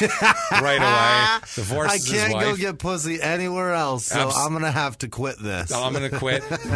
Have you heard you can listen to your favorite gripping investigations ad-free? Good news. With Amazon Music, you have access to the largest catalog of ad-free top podcasts included with your Prime membership. To start listening, download the Amazon Music app for free or go to amazon.com/ad-free true crime. That's amazon.com/ad-free true crime to catch up on the latest episodes without the ads.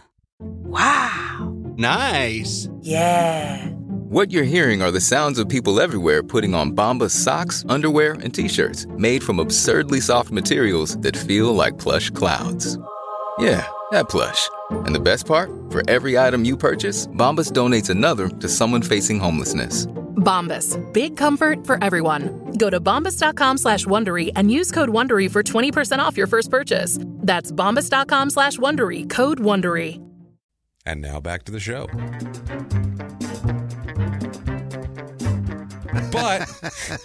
But the Colorado woman he was ready to leave for ends up being pregnant. Uh-oh. And according to Tanner, it's not his baby. Oh, okay. So he says, I'm fucking done with all of you. Don't want you either. Free agent is what he does. He goes off. He doesn't marry the Colorado woman. He still divorces his Nancy. Yeah. And now he's on his own. Oh, boy. Not for long. Don't worry. It won't last.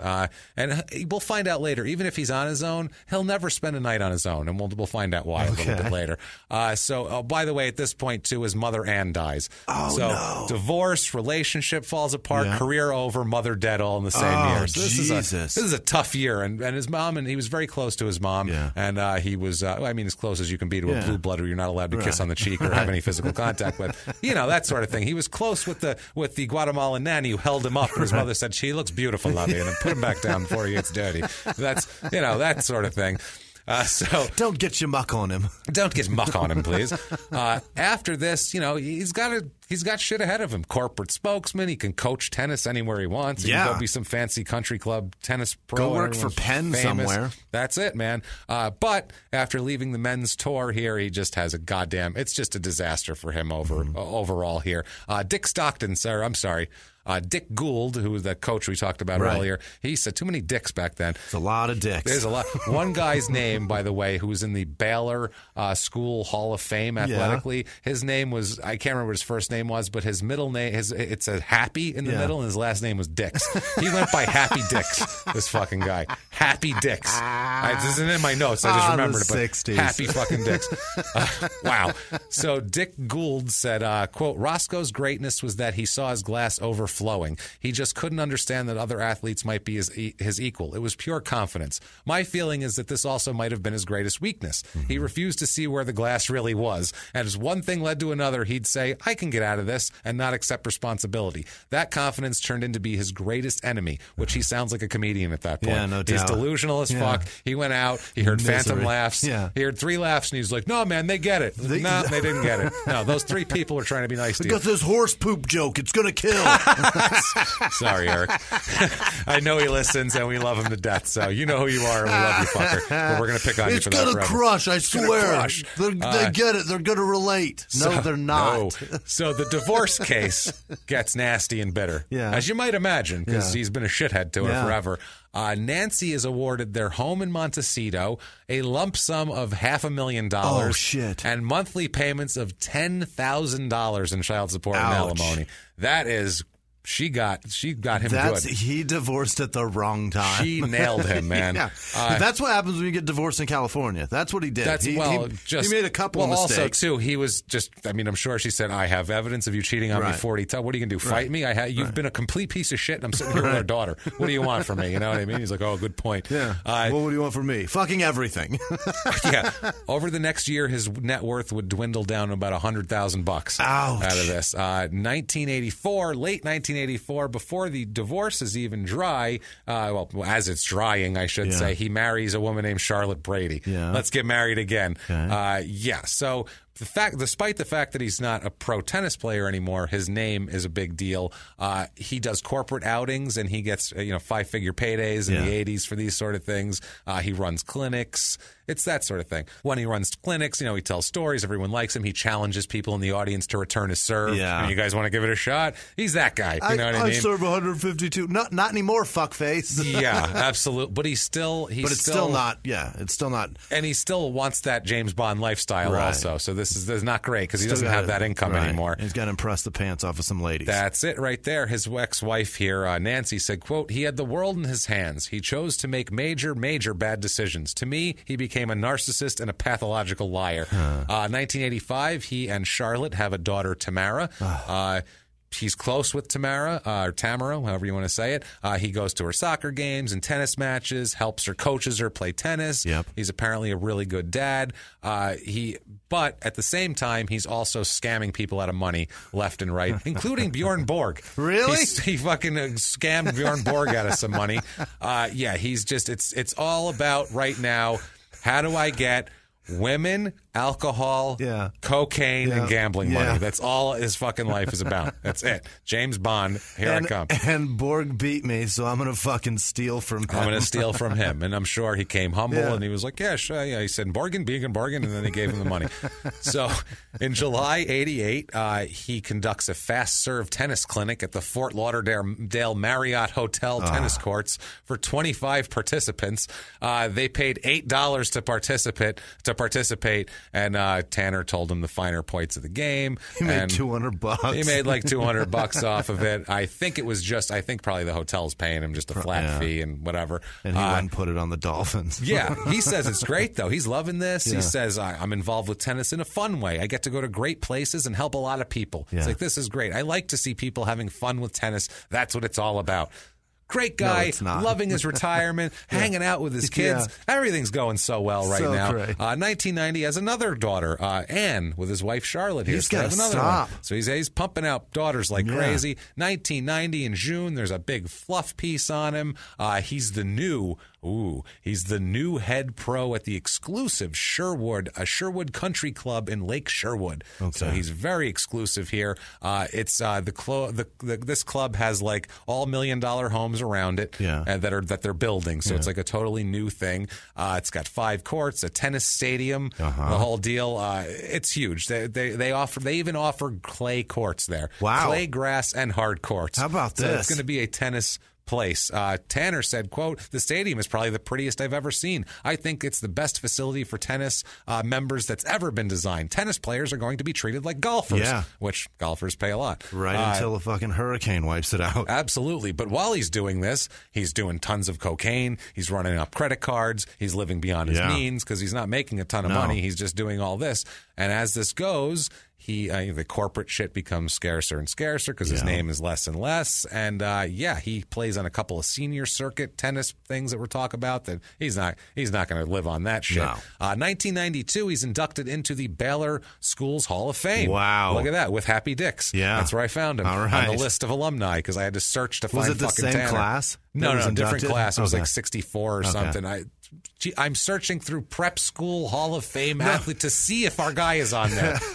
Patreon.com/CrybenSports. Holy shit. When he was inducted, was it the same time? Did they both get inducted I don't think same year. No, okay. They didn't get inducted same year. And that same year, he's also inducted into the Tennessee Sports Hall of Fame. It's the state of Tennessee. So early 1990s here, though. He's living above his means. He's doing all of this. Something's got to break. So he finds somebody that he can take money from. from. A Southern California billionaire named David Murdoch. Those are good to find when you need money. I could use a couple of billionaires. You don't want to fuck with billionaires, though, and take from them. I mean, I guess not. But I mean, if you're this guy, you're like, that's just readily available money. He doesn't give a shit. But consequences aren't a thing. Yeah. Jimmy, when you're on cocaine and you're looking for women and you got a hot hand at the roulette table, you don't think about shit like that. You generally don't weigh the consequences very evenly. No, you're right. Definitely not here. So yeah, he. For a while he said he loved it at this prestigious place, but he just didn't get paid very much. Right. He needs to get paid more. So he goes, he plays 1993, and Jimmy Connors puts together a senior tennis tour. All right. Ooh. He says it's just over the hill gang. Of course. Each tour stop, it's $40,000 is first place money. Yeah. So it's not like a real tournament. It's like $200,000, $250,000 back then. Combined with doubles, though, there's potential to make enough money, unless you're an international cocaine addict and gambler and womanizer, enough money to live on at least. He says, in their own words, this is about the thing when it's coming together, the tour. In their own words, quote, "It's happening. It's definite. There are no contingencies. The agreements are in, and this is just going to be serious tennis. The concept is to get the guys a lot sharper than you can be playing a handful of tournaments every year. There's even some talk of putting together a training center for everyone. Jimmy is a player. He's organized and taking it into consideration what the players want. And most of us have families we want to be with. Of course. Obviously. Except for him, who's got to fuck other people. He's not in a family. Full of shit. He blew it, too, but it's not even really his fault. He was just born at the wrong time because Johnny McEnroe's got it made in the shade with all these fucking Adam Sandler movies he's getting put in. Yeah, well, he had a personality. That's why. Yeah. So this one really blew it by not developing a personality because he didn't have to because he was he fucking McEnroe had money right the away. Roddy Piper of tennis, Right. you know what I mean? So he's good. memorable. On this tour is Jimmy Connors, Bjorn Borg, Eli Nastas, Guillermo Villas, who he beat for the finals of the Australian Open. A bunch of other guys I've never heard of. It doesn't matter. So anyway, April 18th, 93, he beats Nastas, who's a Romanian former number one ranked professional tennis player in the world in the 70s here. He was ranked number one from August of 73 to June 2nd, 1974. That's amazing. That's a fucking long time. That's really good. To be the best in the world. For a year, basically, for 11 months. Yeah. He beat him in a charity exhibition at the Sherwood Country Club. His Tanner's serves were still clocked at more than 100 miles an hour. And so, he's still That's okay. Great. But it's a little thing here. Now, remember, he's only doing this because Jimmy Connors knows what he's doing, and these people want to be with their families, Jimmy. And it's all a family thing here. It's very family. So he's in New York around this time. There's a seniors double tournament. And, he has a few beers, and he's, hanging out, and then he returns to his room at the Waldorf. He's got a room at the Waldorf, obviously. Got to get that Astoria in there. So he's Jimmy, it's all class, right? Yeah. How much class are we in so far? Hard. It's super tennis. It's hard to get much more. Well, let's class it up a little more. Right. He then calls an escort. Oh, yes. That's classy. That's classy. 30 minutes later, a woman named Connie Romano knocks on the door. Fucking Connie. Connie comes in, and so classy. She's from Jersey, and the name Connie sounds like she's from Jersey. She's chewing her gum. So he's escort named Connie Romano. That's a one night in and out. 2 months later, she calls Tanner at the Sherwood Country Club and says that she is pregnant. What? He knocked up an escort. What? Not good. He got the hooker pregnant. He got yes. You don't want to knock up the sex worker. No, that is not good, I don't think, at that point. I don't think they want to be knocked up either. Or maybe they do because he's rich. I don't know these person. I don't know this woman's motivation, but I know his. And it wasn't to gain an heir. That wasn't what he was looking for. Here's the other thing. Why are you begging a prostitute without a rubber, you idiot? Oh, God. This guy, he's so arrogant it doesn't even fucking what matter. An asshole. She told him that it would cost him $500,000 to keep it quiet, or else she's going to blab this shit everywhere.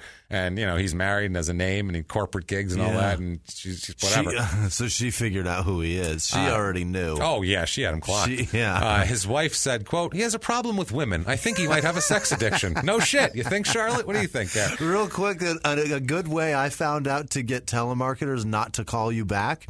I've been getting, so with your cell phone now, the caller ID comes up scam likely when it's like something that's not right. So I'll answer those, and because you can just fucking silent it if you don't want to answer a scam likely. I like fucking trying to get off those lists and not getting called back. So when I answer, I say in the middle of their little hi, this is so and so for whatever the fuck I'm selling. I say I'm a sex addict and I'll be tugging for the remainder of this phone call. And then, but I say it really fast, and then they go, so what's your name today? And I go, keep talking. And I just keep saying dirty shit and grunting at them, and eventually they'll hang up and never call you again. Well, yeah, eventually they're going to hang up, but they might stay on for a little. You're going to get eventually you're going to get one of these guys that's like, tug that dick, baby. You're going to get somebody like that. A couple of them have gone, what's that? What'd you say? And I just keep saying, keep talking, keep talking, baby. Give me more. That's fucking funny.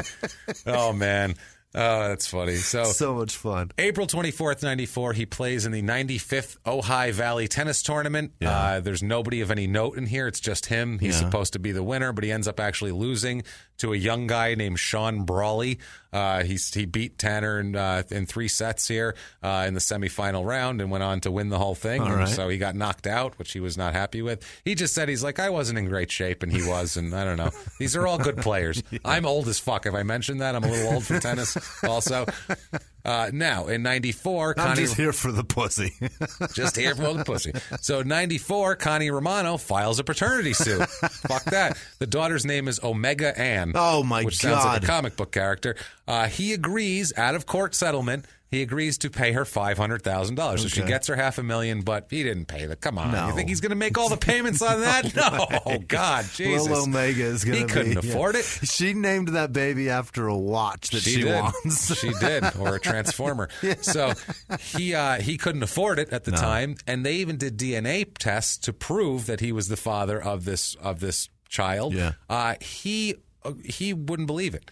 He said, even though the test came back conclusive, 99.96% sure, he managed to actually make Charlotte believe that maybe it was wrong. He made his wife believe that maybe a DNA test was fucking wrong. That's a talker. That's amazing. This guy could sell the shit out of your ass. You could shit it out. He could pick it up and sell it back to you. If he was a telemarketer, he'd talk me through buying something while I'm fucking with him. He'd talk you through tugging, and then he would sell you something. That's the thing, because he's that fucking good. So what do you think about this timeshare? Yeah. Dude, unbelievable. How does she... Wow. Unbelievable. He thinks that he's going to be able to swing it because he thinks he's getting a $1 million cut from the proposed Roscoe Tanner Tennis Club in San Fernando Valley. So he's going to get $1 million for that, and he's going to give Omega her half $1 million. Right. So he thinks he can do that. Project never came to pass, though, and he never had the money. He relocates. He takes a job as the tennis director at Groves Island in Miami. Yeah. And he purchased 130 acres in Tennessee that he and Charlotte were going to make the Tanner Tennis Lodge out of, which he's still doing this shit. I mean, Tennessee, when I think tennis, I totally think Tennessee. Well, that's right. Tennessee. Tennis is right there in that word. This Who goes to fucking Tennessee to play tennis? I don't know. This lodge that they bought, it's a 140-room lodge with a restaurant, bar, spa, a lake for fishing, and indoor tennis courts. Fuck. He told newspapers that Bjorn Borg and Jimmy Connors were going to play exhibitions there, but they never even started construction. Yeah. And later on, we'll find out he has to sell it off, and it's a mess in Miami, here. where all the fucking coke is. Yes, there you go. And women, all of it for him. Yeah. In April of 96, he is lying to everybody. Yeah. He takes a tennis pro job in Florida. Yeah. He's never home. Yeah. This is Tamara's 11th birthday in 96. Roscoe said that he couldn't fly home to Tennessee due to the work that he had to do on everything. He was doing work down there. She found out later on. Charlotte found his credit card receipts, and he was in the Cayman Islands that day. What? Fucking off and gambling and doing coke and banging women and God knows what else here. How fucking amazing is that relationship that he can get out of the country and she doesn't know until she's got a credit card receipt? Not bad, man. Pre-cell phones here. Now, 1996. She's got a leash, a very loose one on him, is I my would say. point. 96. Now, some shit starts happening, and I'm going to start filling in the story with pieces from something called complaintsboard.com. Okay. And this is a fugitive recovery agent named Mark Regan who writes a long post chronicling his constant attempts to capture or serve Roscoe over the course of 10 years. Really? And he hates Roscoe. He calls him Runnin' Roscoe. And basically, this is some shit about him. He says out of this, quote, I found Tanner living in an exclusive resort in Florida, but could not serve process or warrants on him there because the resort security would tip him off. So I tracked him to Atlanta, where he was appearing in a celebrity tennis match. With the assistance of the Atlanta police, I served my process on him, and he was arrested for contempt of court and failure to pay child support. Wow. He's arrested on the court, by the way. Wow. On the court, they pull him off. This is the second on-field arrest we've had here. The judge orders him to pay Romano $1,000 a month. Yeah. Pay her $1,000 a month. He the goddamn paid money. nothing. No. 1997, he's in Naples, Florida, in the middle of a seniors doubles match. This could either be either at his hotel room or during the match. We're not sure because it's multiple different, quoted differently in multiple places. He is arrested. During that, he's released when he makes a $40,000 back payment on Holy this. Shit. Somebody helped him out. He had a little bit of cash somewhere. He posted $500 bail, but that happened there. He ended up going back the next day to the club and went on the court and received a huge standing ovation because he got arrested and came back out of jail. And here he is. Here's your criminal. So he's so happy. Big ovation. He and Charlotte then declare bankruptcy, and everybody cheers. They declared bankruptcy. They lose their 130-acre Tennessee property in the process. It's a fucking mess. Can you imagine to be at a point in your life where you were such an athlete, such a hero to so many, and then what breaks you is that you can't afford that one goddamn kid? That's it. That's the one that fucked it's him. one kid that fucking ruined everything. He also doesn't pay his other child support we'll get to, but that was the one. She was more aggressive. That was the first one. 1999, he and Charlotte divorce. Okay. She's sick of this shit, I would say. She's had enough of this roller coaster for 15 years now. That's plenty. She's had enough trying to figure out where he is by looking at a fucking credit card receipt. Yeah, and then breaking out a globe to see where that is.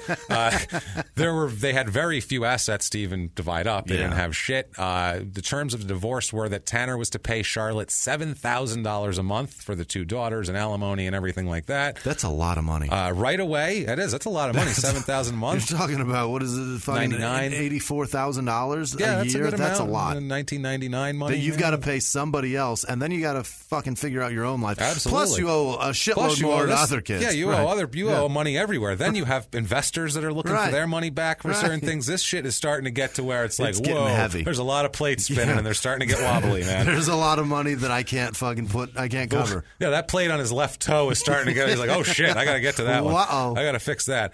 He soon meets another single mother. Why not? God, sweet Pete. Margaret Barna Margaret. becomes his third wife very quickly as they go off to Hawaii and have a commitment ceremony.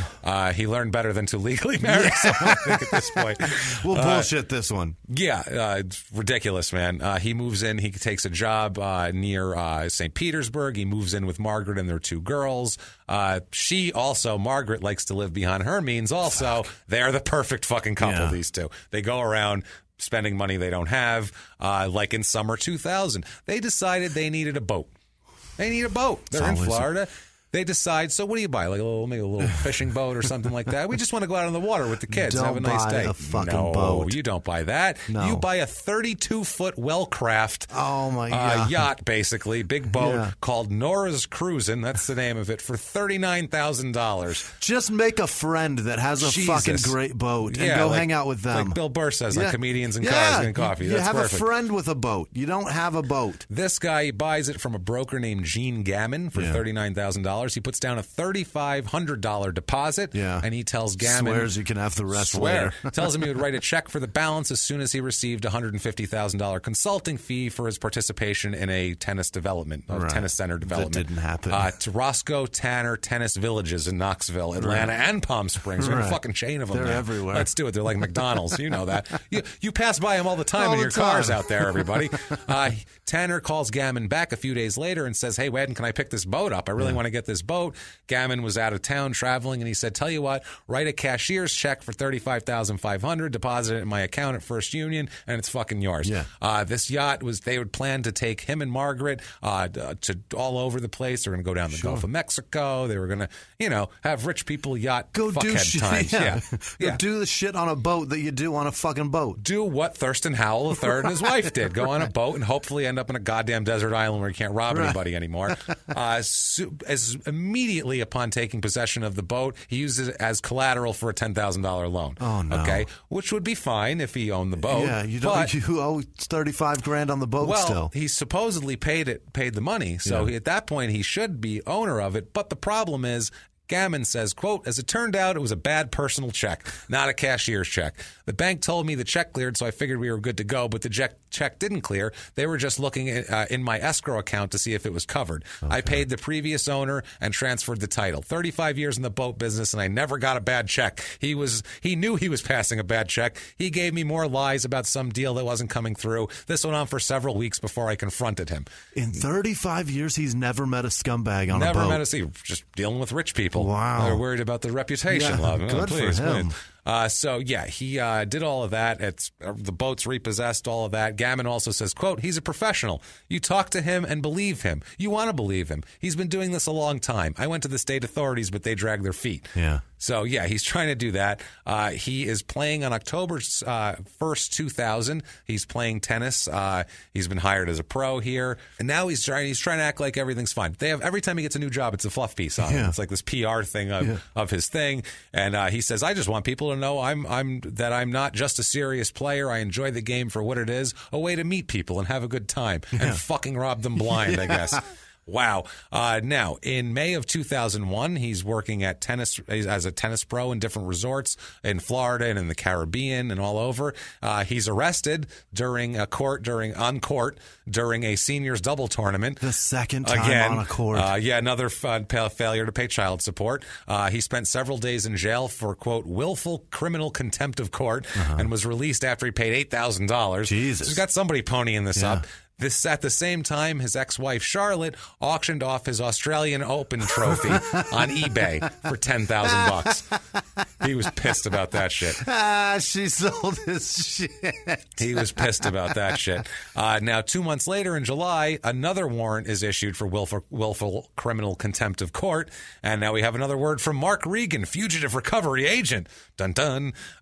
Orange County, he said, quote, Orange County authorities called me. Apparently, they knew I had found him once before. And they heard he might be headed my way again. I located him in Tanner in Chattanooga, Tennessee, working as a tennis clinic instructor and noted to the authorities, but he was tipped off again and fled. I tracked him through several states where friends hid him out in their condos and resorts, and when I got too close for comfort, he hid out in Europe, England, and Germany until Interpol again came around looking for him. Dog the Bounty Hunter ain't shit. This guy's amazing. This guy has gone all over the place, and in 2001, 2002, that's exactly where Tanner goes, to Europe. Really? To hang out and be a rich fuckwit playing tennis with other twats. He stops in England, France, Switzerland. Just a tour. Wow. Just a tour. Eventually settles in Germany with Margaret and her two daughters. Okay. Gammon, on the other hand, the boat guy, is still looking for him for 3 years now. He tracked him across on the internet and tracked him and saw he was playing tennis events. Here's the thing about fame. Here's the bitch about it. When you fucking ruin people's lives, you can't run anywhere. No. When your events rely on publication and promotion of you being there, it helps. You're pretty well fucked. Gammon says, I wasn't going to give up. He was living the high life over there. They thought he was a hero. He's also wanted on a New Jersey warrant that claims he is in arrears unspecified for $70,950, which is Connie Romano. That's for Connie Romano. That's for Omega. October of 2002, there's articles in the United Kingdom about Tanner being wanted in the U.S. A former doubles partner of him, John Newcomb, said, quote, it sounds very sad. He never mentioned any problems, and the personal stuff isn't my business anyway, but as a player, his record speaks for himself. He wasn't right at the very top of the mountain, but his first serve was incredibly powerful, and he was a very amiable chap about the locker room. That's a British guy. A very amiable chap about the locker room. Yeah. Wow. He was fun to have in the locker room. Fun to have. He was very funny with the towel snapping. Hey, you know that. The Treasure Island, the woman who hired him. They hiled him. He's that white. He's so white, people hile him. The Treasure Island place here. She said, quote, he tends to wear out his welcome pretty quick. Yeah. Because he scams you. He couldn't be reached for the story on this, but he did tell the Los Angeles Times, quote, I'm sorting it out. I haven't skipped off with anybody's money. I just went to Europe owing a shitload of it. That's all. And now back to the show. So it's announced that he's supposed to play in a bunch of men's 50 and over tournaments in Germany in August, but he never gets there because on June 18th, 2003, he is arrested in Germany, in Karlsruhe, Germany. Interpol got him? I think so here, yeah. He's held for 6 weeks while awaiting extradition to Florida. This is on a warrant for the bad check for the boat. He's there. And also, too, they're getting him for the New Jersey non-payment of child support. They got him all locked up here. Omega's not going away. No. When he comes back, he'll end up spending 5 months in jail in New Jersey for that, too. Shit. That's not great.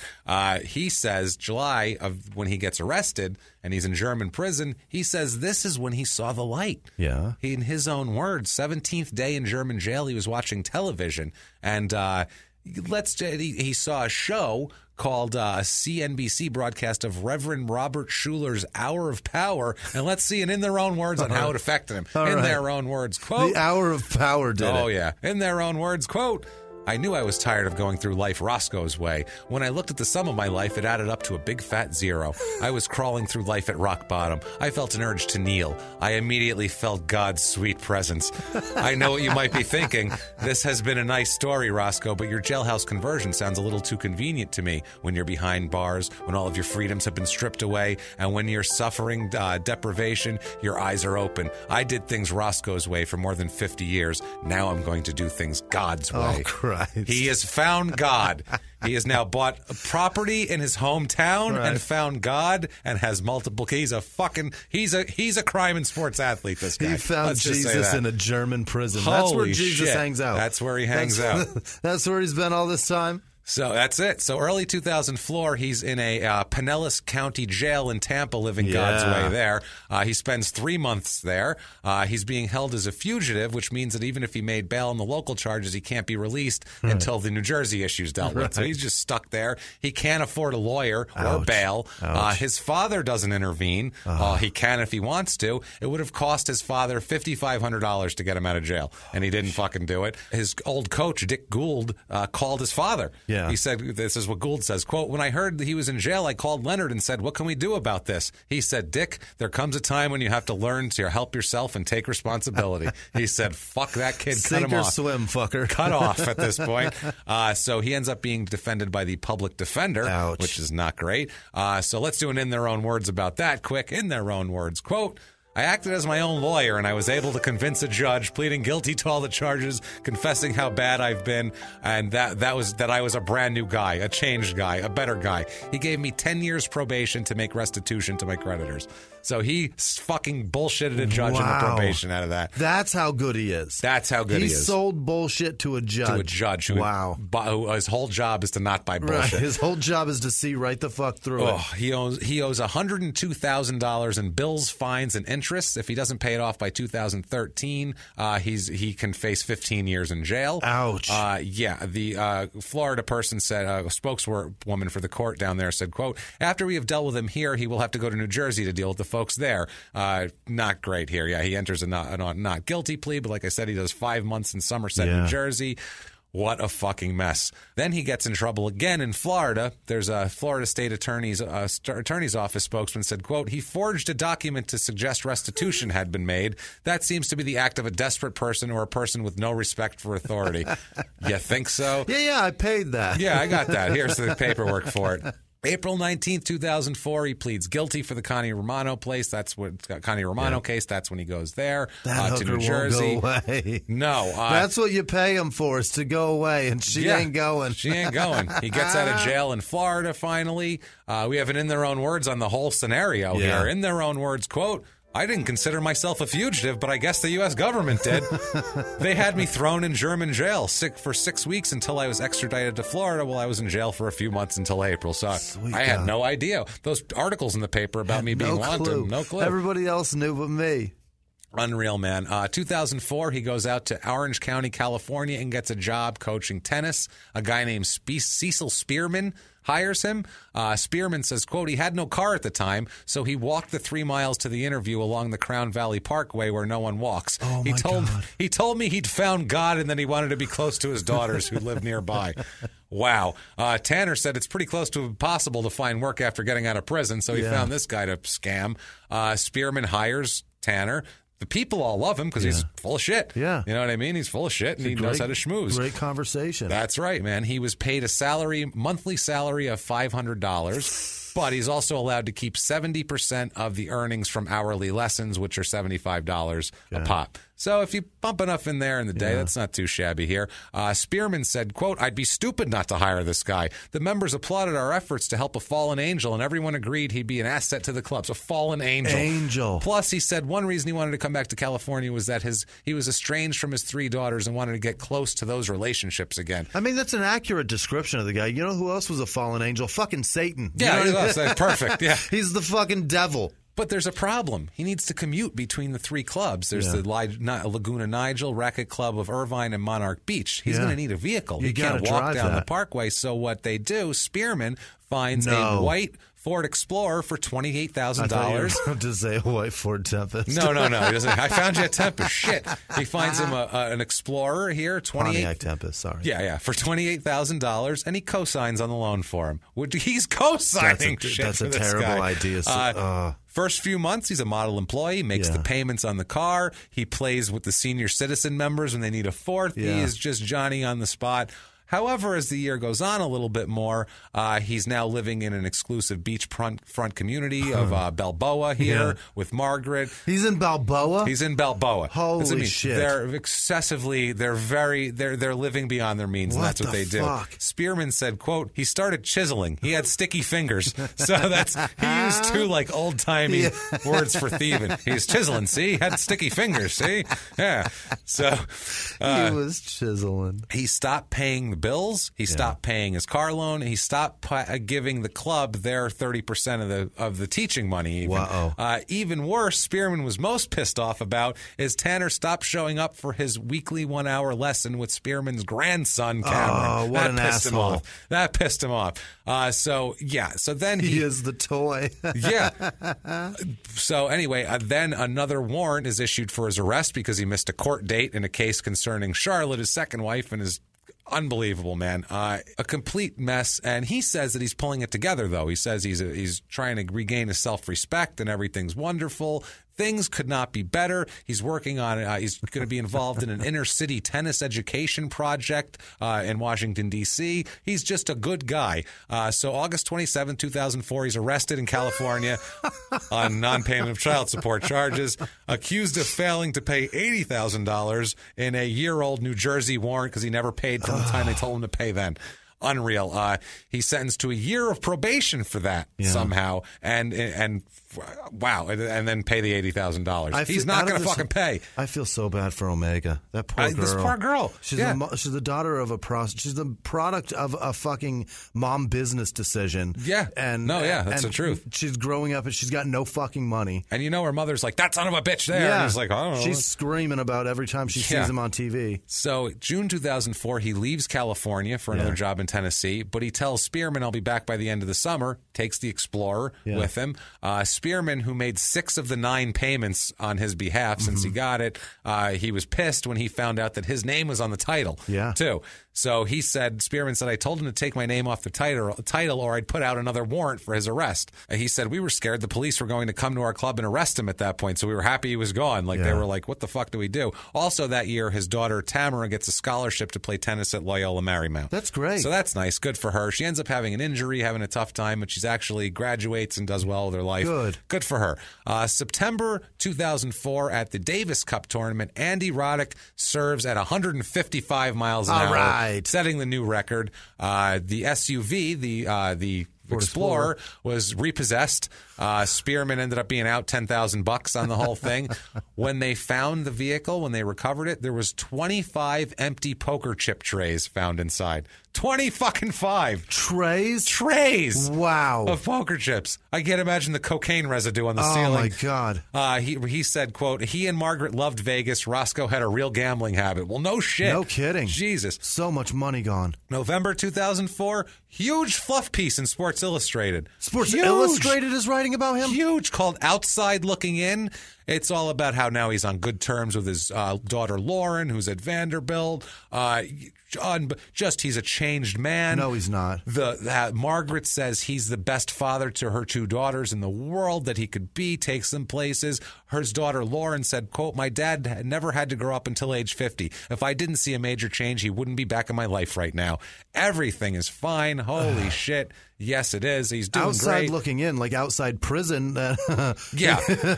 Where he should be is inside. He's still unbelievable, man. So there's another guy named Steve Annacone who hired Tanner here to work in the Smoky Mountain Tennis Academy. Yeah. He felt he deserved another chance. God damn it. He thought he had worked it all out, and his problem, maybe it's fluff pieces in Sports Illustrated tend to sway people's opinions. He said, quote, he was very reliable, personable, and had no ego whatsoever. Some of the guys of his stature would think it was beneath them to teach 10-year-olds to play, but I think he was actually really happy playing tennis. He was probably stealing their lunch money and their Capri Sun out of their fucking their lunchbox here. 2005, his autobiography comes out. What's it called? Double Fault, of course. My Rise and Fall and My Road Back. Your road is not back. No. You have warrants for your arrest right now. Holy shit. There's a fucking checkpoint on that road, and you're about to go to prison. Unbelievable. He says it was important for him to write. He says he's ripped off friends, innocent acquaintances, creditors on 2 continents. He's cheated on 2 wives, failed miserably as a father to 6 daughters. Good fuck. What a fucking mess. He said, quote, some people end up doing the right thing with a nudge and others have to be hit in the head. It appears I had to be hit in the head. I feel like he still does. Now, how much does he hate condoms? Oh, he must hate them. Fuck, does he hate them? He's got to hate them. Is he allergic to latex? Maybe. Like, what's going on? That's what it is. He is a fucking idiot. Stop slinging the dick. No, it's too late now. Just what do you do at that point? Christ. Well, 6 fucking kids. Here's what you do. You go to John Devlin, who owns an Orange County mortgage company, and then this guy will lend you $30,000 for some reason. Devlin says, quote, I got the impression that he wanted to make a change in his lifestyle, make restitution to all the people he let down in the past. It looked like he had an epiphany. He's so full of shit, this guy. It's amazing. Now, Charlotte, his ex-wife, isn't so snowed by it. He loaned him $30,000 to pay restitution, so he's taking out loans to pay people back that he's going to owe that money to. Yeah, plus, there's the $30,000 doesn't cover everything. Anyway, well, he just lied to that guy to get $30,000. Now, Charlotte, his ex-wife, isn't buying his bullshit. She says, quote, he has abandoned his daughters. Anybody who's a changed person contacts their kids. The only time he ever sees them is in court. Jesus. Wow, that's a rough. That's a rebuking right there. That's not great. Yeah. The co-author of his book, Mike Yorkie, said, quote, in the beginning, it was 2 or 3 degrees, not that much in the scheme of things. Gradually, a few more degrees here, a few more degrees there. It got worse. Yeah. So imagine hearing that story. Jesus. There's a warrant out for his arrest in Orange County for missing child support payments and failing to make another payment to Charlotte. The warrant was canceled after he paid $6,000 and offered 50% of the proceeds from his book to her. He's like, I'll fucking just take a cut of what I get later. I don't care.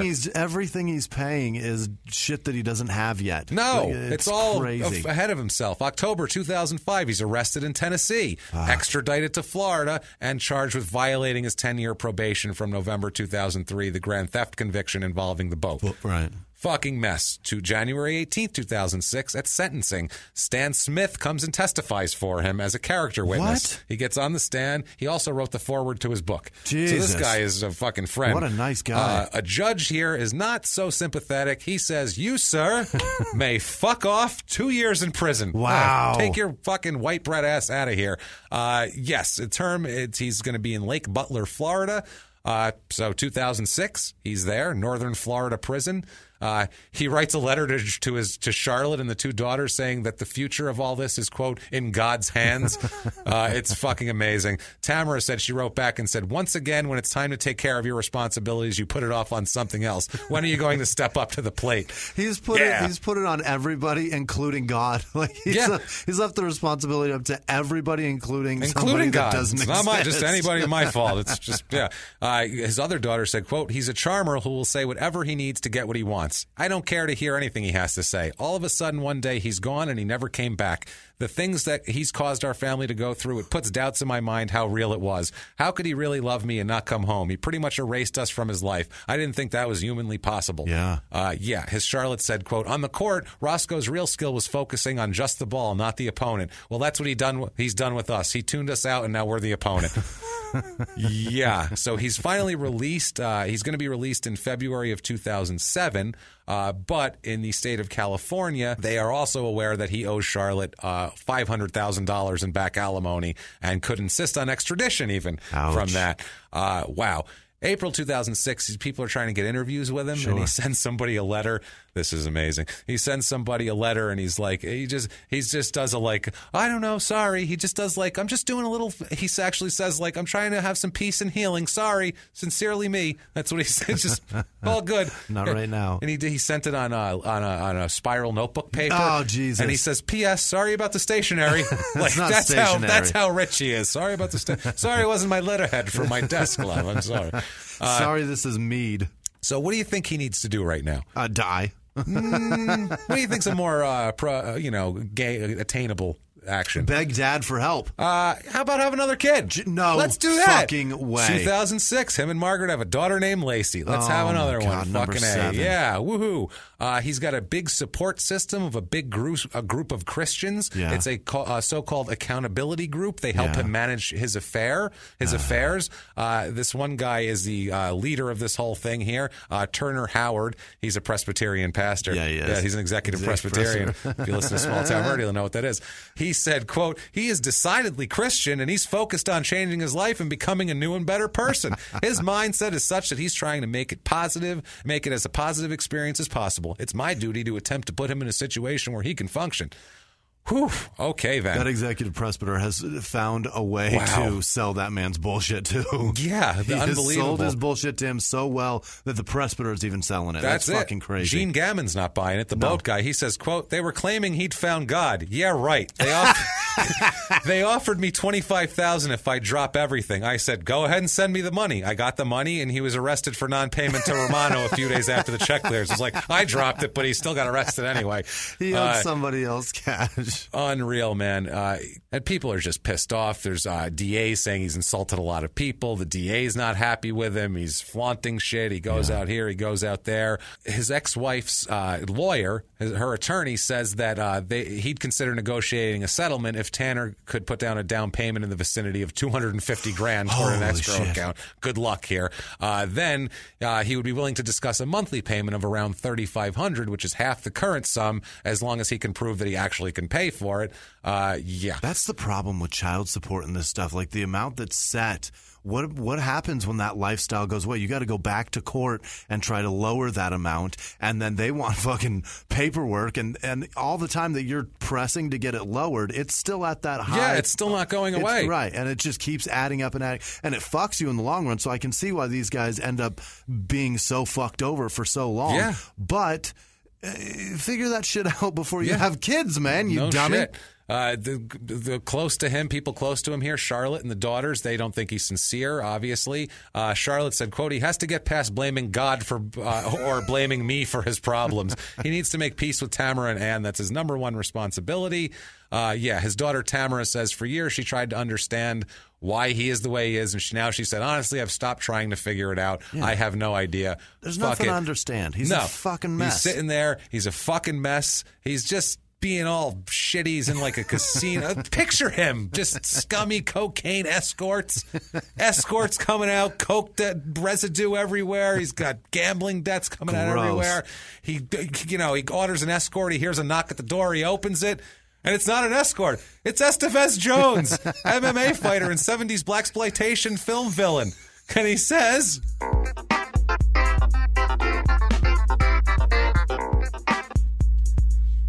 motherfucker, how is it you arrived to be here? Man, what the fuck you doing? You crack-ass honky. What the fuck is wrong with you, huh? You come... Man, your daddy got money. You understand that? Your daddy got money. You be having baby mama everywhere. What's wrong with you? Let me tell you something else. You knock up one of my hoes, they're going to be problems. It ain't going to be no court, none of shit like that. You're going to answer me in my motherfucking neighborhood. You hear that? All right, poof, and in a puff of mink, he's gone. Just like that. Hilarious. Estevez Jones. Fucking ridiculous. I love Estevez Jones. He's one of my favorites now. So he's extradited back to California now at this point. We may point. have a new character, by the way, with our fucking bounty hunter. I was just waiting to see this here. He's extradited, 40-day sentence, 45-day sentence. He owes hundreds of thousands of dollars for the child support. So now we go to Mark Regan, fugitive hunter, baby. He's back. He's fucking awesome. He's the best. He said, Jesus. quote, now he's back on the street and he's telling his friends, he's going to be going to England to donate his time teaching tennis clinics instead of working. His friends pay him under the table in cash and help him hide out from the law. Of course. Take a bite out of crime. Doesn't he sound like McGruff? He has a real McGruff rhythm. At this point, Stan Smith helps him get another job. He helps him get freelance work. They ask him, why do you stand by him? And he said, I don't know much about addiction, but he's struggling and trying to be straightforward and honest and not mislead people. Like an alcoholic who goes through sobriety and then falls back. You look like you're doing better and then you take a step back. It's a demon he has to deal with. Yes, lying and robbing people blind. The difference is that alcohol addiction is a chemical addiction. There's something that satisfies it. This is just a fucking asshole decision. He's just a piece of shit. For his book, he only received an advance of $4,250. And he hoped book sales would ease the financial burden, but according to his publisher, fewer than 3,500 copies have been sold a few years later. All his religion shit is these people have his back, all the religious people. May of 2008, Tanner is arrested again for bouncing a check for 2 sport utility vehicles.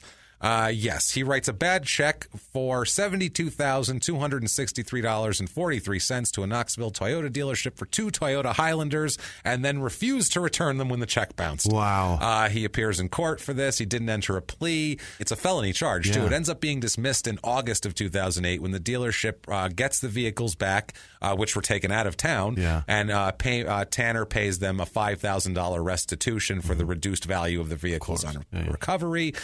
So we have an in their own words here, quote, I'm not proud of what I did. I have a ton of regrets. I made a lot of money, but I also made some bad business deals and unfortunate marriages and liaisons. I went broke, but I was still trying to put up a front as a successful guy and went deeper into a hole. I was living desperately.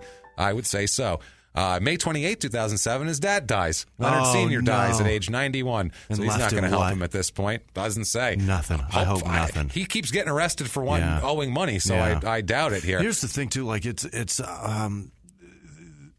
it's really hard once you lose all of that to just admit defeat. And that's his biggest problem is that he can't be humble. No, he's like, no, it's still good. I'm fine. I got this. Like he said before, I can handle it. He can't be humbled at all. No. April 2010, Tanner and his family here, his wife and his daughters, are evicted from a rental property in Vero Beach. So they're tossed out. But it's okay because July 24th, he'll be at the Vineyard Youth Center showing kids his serve here. It's a clinic. Cocktails start at 5:30 p.m. when Mr. Tanner will give a question and answer session. How about what the fuck was wrong with you? How's that? Holy shit. Ridiculous here. Cost for the whole thing is $35 for this. Space is limited, so early registration is recommended. At this point, a judge in Dade County, Georgia, issued an order of contempt of court in connection with Tanner's unpaid child support that he got arrested for a while ago, totaling more than $750,000. My God. Holy shit. The order's still active, and if Tanner goes to Georgia, he'll be arrested and prosecuted. So he just stays away from Florida. There's a Bleacher Report article here around this time that basically breaks down that he's a complete sociopath. It says he's a sexual addict, a pathological liar, and cannot honor his commitments to anyone or anything. They call him the perfect sociopath. Because here are the 10 general symptoms. Not learning from experience, no sense of responsibility, inability to form meaningful relationships, inability to control impulses, lack of moral sense, chronically antisocial behavior, no change in behavior after punishment, emotional immaturity, lack of guilt, and self-centeredness. My God. 80 fucking 6 previous guys that we covered. That's exactly what that is. They all fall into at least 8 out of 10 of those. That's incredible. But December 2011, he swears he's turning his life around. He says he knows he let everybody down. He says he didn't represent the sport the way he should have, and he's not proud of himself for that at all. Not proud, but it's all good now. I'm good now. January 2012, he's arrested on charges of writing a worthless $1,200 check for boat repairs. Why does he have a fucking boat? He has another boat? Another fucking boat. Unbelievable. He doesn't even have a house, but he has a boat now. February 2012, there's an article on him in the New York Times. A former star is attempting to pick up the many pieces of a broken life. It's not really a fluff piece. It's just kind of like a sad piece. It really is. His daughter Anne says, quote, he's stuck in a mindset where he's still in the 1970s and he's winning tournaments. He wants to fight about his trophies when he should be trying to work things out with his family because he was mad that Charlotte sold his trophy. Yeah. Which, you know what? Jesus Christ, that's a goddamn trophy. How funny is it that he was important for his serve and now he's important for getting served constantly. You've been served. God. Dick Stockton says of him, quote, if he's paid his debts, then he deserves another chance. But how many states are still looking for him? I don't know if he's paid his debts or not. He's like, if it's all good, but I mean, who the fuck knows? Who knows? There's so much money. Yeah, another guy, this other guy doesn't even like him, and he said he was a great guy who might have been a con artist. Everybody loved him, but he was always shaky with money and women. But if he called me today and asked if I wanted to have a drink, I'd still love to see him. Jesus. Hold on to your wallet, asshole. Yeah, Jesus no doubt. Christ. The drink's on you, brother. Yeah. You're paying. Stan Smith is saying he wants to change, but he just can't. He just can't do it. He's trying, but he can't. At the time here, he's teaching tennis and living in Vero Beach with Margaret and their daughter Lacey. So he's fucked over everybody, wives, daughters, employers. Who hasn't he fucked over? Judges, Mark Regan, fugitive recovery agent. Estevez Jones is not happy with him. I feel bad for all these people, Jimmy. I do, but not nearly as bad as I feel. Get the fuck out of here. For Roscoe Tanner, who's a 92-year-old man in Lancaster, California. Of course he is. James Roscoe Tanner, who comes up a lot when you Google, and he's from the Tanner Law Group. Wow. So Tanner Law, and it's in Tampa, so it's Florida too. Fuck? So he gets mistaken a lot. And finally, Roscoe Tanner, director at Learn to Serve in Orlando area. Oh, is it him? It's our guy. He's in Atlanta? He is in Atlanta. He is in Florida, Orlando. Oh, okay. Learn to Serve Foundation.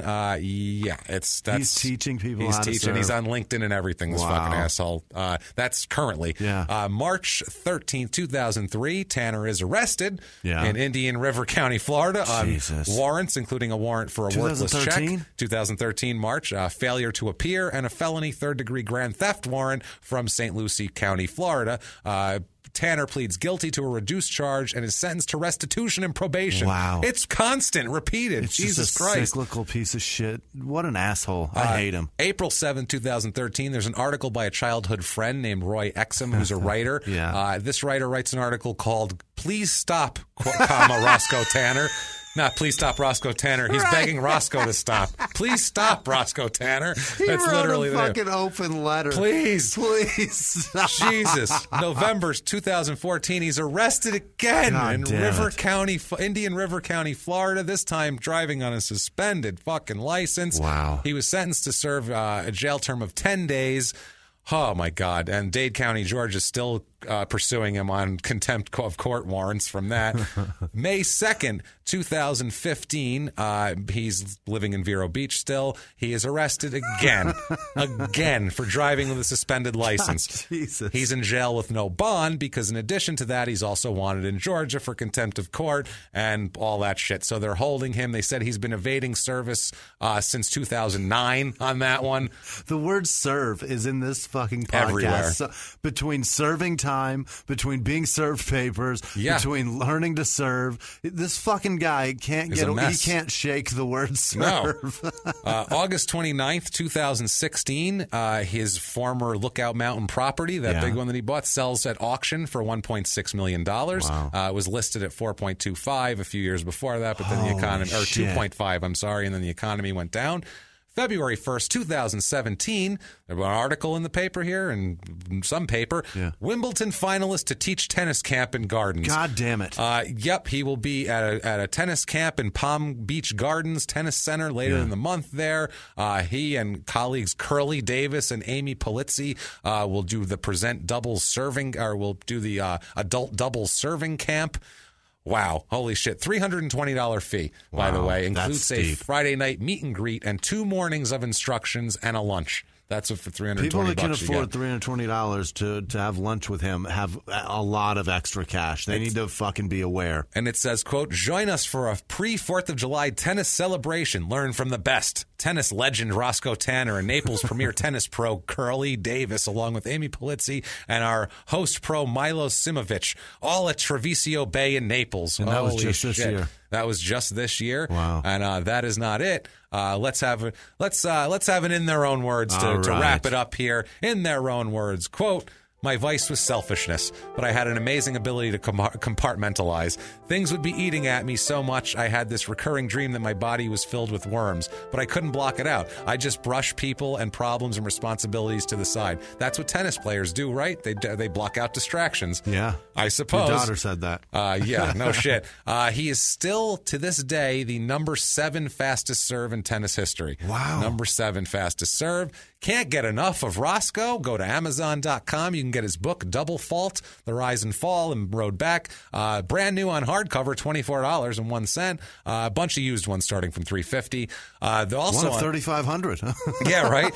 What's that? eBay, there was a PDP Open Vintage 70s tennis racket, a 4 3/8 inch grip Roscoe Tanner model. Wow. It was only $39.99 with $12 shipping, and it already sold. I was pissed. I was like, I want to buy that. Yeah. Also, autographs for sale. You can get a autographed 1991 Net Pro tennis card, regular price $25, on sale for just $15. Wow. Holy what shit, that's Roscoe, Leonard Roscoe Tanner III, a junior's junior indeed. I want his trophy. And a complete asshole. I want the Australian Grand Slam trophy. Hold That's it up. awesome. That'd be great. Someday. So if you like that story, that crazy-ass story, please, guys, get on iTunes. Tell me you've heard of him. I dare you. Yeah, really. Well, if you're a tennis fan, you might have. Tell us you like us. Give us 5 stars. Tell us you're following instructions, following directions, or please get on patreon.com/crime and sports to give much-needed donations to our coffers. Yeah. Or you can go to PayPal and make a one-time donation using our email, crimeandsports@gmail.com. There you go. If you want to get a hold of us, many ways to do that. Instagram and Twitter @Crime and Sports. That's it. Facebook.com/Crime and Sports. There you and go. of course, the aforementioned crimeandsports@gmail.com. There you go. Let's give the list of shout-outs of the people who are so amazing. Our producers this week. Jimmy, hit us hard. This week was a tough week because I lost my aunt this week, and we were supposed to play in a golf tournament, and we couldn't play because it was grief-stricken. And the golf tournament it's a charity golf tournament for people that it's for cancer. It was doctors that are researching, or they're doctors that treat cancer. And my aunt died of cancer of everything, and it was just very shitty that we had to miss that because of that. It was like forgetting to walk a 5K for Alzheimer's. So it was a brutal week, and I appreciate everybody that knew about that reached out and said something nice. Thank you guys very much. I appreciate it. But outside of that, thank you to Angela DiGiorgio, Rebecca Lieber, Dana Grayson, the fella in Delaware, Bradley Harker, Jill Krauth, Matthew Jelinek, Catherine Little, Jessica Leitke, Kathleen Cassidy, Helen Banton, Alexander Chadwick, Wilson Effects LLC. If you need effects, I don't know what they make, but go to They will affect your shit. Yeah. Google Wilson Effects LLC and give them your business. Daniel Napier, Jeffrey Geiler, Sydney Bartholomew, Laura Rakut. I like that. Don't know. Parker Adelson, Christiane Costaldi is. She's the best. She's not on social media. She never reaches out in any way other than to basically save our lives. Yes, so thank you, so Chrissy, much. for everything you Jessica do. We Langer, appreciate you guys are keep fucking us afloat. Really seeing those. It's ridiculous. Thank you. Christopher Azcarga Azcarrga. It's a tough one. Azcarga. It's got to be right. It's Spanish, I think. Azcarja. Italian. I don't know. Azcarja, not a lot of Z's. Well, right. at the end is. No, go ahead. Sorry. Aaron D. Tanner. We got a Tanner. That's nice. Hey. I hope it's no relation. Oh, he's going to hate us now. Megan and Lauren Ashby. That's a fella. Lauren. Yeah. Rob Bridgewater, Julia Rollinson, Catherine Earl Mahoney, Kristen Rice or Reese. I don't know. Jane, I don't want to ruin it any further. Jane Greaser, thank you, Jane. Joe Seligman up in Portland, thank you very much, Joe. Chris Coles, Sherry Rice, Chelsea Cheeks, Chandel White, or No, it's not. It's Chandel Whitney. What am I doing? Probably Shondell, too. It could be Shondell. Yeah. It probably is, and I'm a piece of shit. Nick Laycock, Katie Subcheck. We know your name because I know a comic named Subcheck. Yes, we do. And you thought I was going to fuck that up. I'm sure of it. No. Elizabeth Luby, Devin Murch. He's a terrific kid in New York. Thanks, Devin. Elizabeth Long, Stephanie Sloss. It's an S and a Z. It's tough, man. It Pick fucking one. ruins me. Anzati, Anzati. That's one word, one name. Melissa Small, Brianna Ryan, Melinda Varadian. Tommy Story. That's his name, right? Yeah. Tom Story. Peter's brother. Yeah, probably. Yeah. Thanks, Tommy. Diana Ward, Kevin Wilson, Maria Macklin, Corey Brooks, Carly McGill. Damn it. I was in a fucking groove there for a second. Carly McGillivary, Dana Bader, she's terrific. She follows me on every form of social media. She's terrific. Lil Buckaroo, Carol Malik, Terry Hlewitsky, Okay. Terry Hlewitsky. I'll buy that. Radit Kret, Dita Vasquez, Jean or Jean Zaquin. I'm sure it's Jean because I'm an ass. Whatever. Make it complicated. Right. Siren Camilla Johnsgar, Parker Adelson. I think I already mentioned him. Althea Fung. She's terrific. She's awesome. She actually upped her donation. I like Thank her you, a lot. Althea. She's cool. She's great. Carlos Santiago, Nick Gable, Lane Ellaby, Susan Rourke, Ryan Kilo, Talia Ramirez, Mark Melbourne, Scott Gold, and Jaime Infantes Ward. Thank you all. Thank you guys for being such heroes. God damn it, you guys thank are you the so best. Much. Really, honestly, thank you guys. We couldn't do it without you because it really doesn't come from a lot Producer of others. cred. Yeah, even like on this show, we have a few sponsors and we don't really make that much. Right. Like we make such a piddly amount off You of it. guys It's are like, the what ones. happened? Yeah. Why? So thank you guys so much. What if they wanted to get a hold of someone like you? You How want would to find they do me? that? You can find me on Snapchat, Twitter, or Instagram at Wisman Sucks, WHISMAN Sucks, or find me on Facebook. Interact and play along, guys. I really appreciate you guys being around. It helped me a lot this week, so thank you so much. And I am at Jimmy P is Funny if you want to get on there and hit me up, or you can try to copy and paste my last name if you want to get crazy about it. Do that, guys, but it's been a crazy week. It's been so much fun, this episode. We both needed this week, especially you, I know. No doubt. So let's get through it here live from the Crime and Sports Studios. We will see you next week. Bye!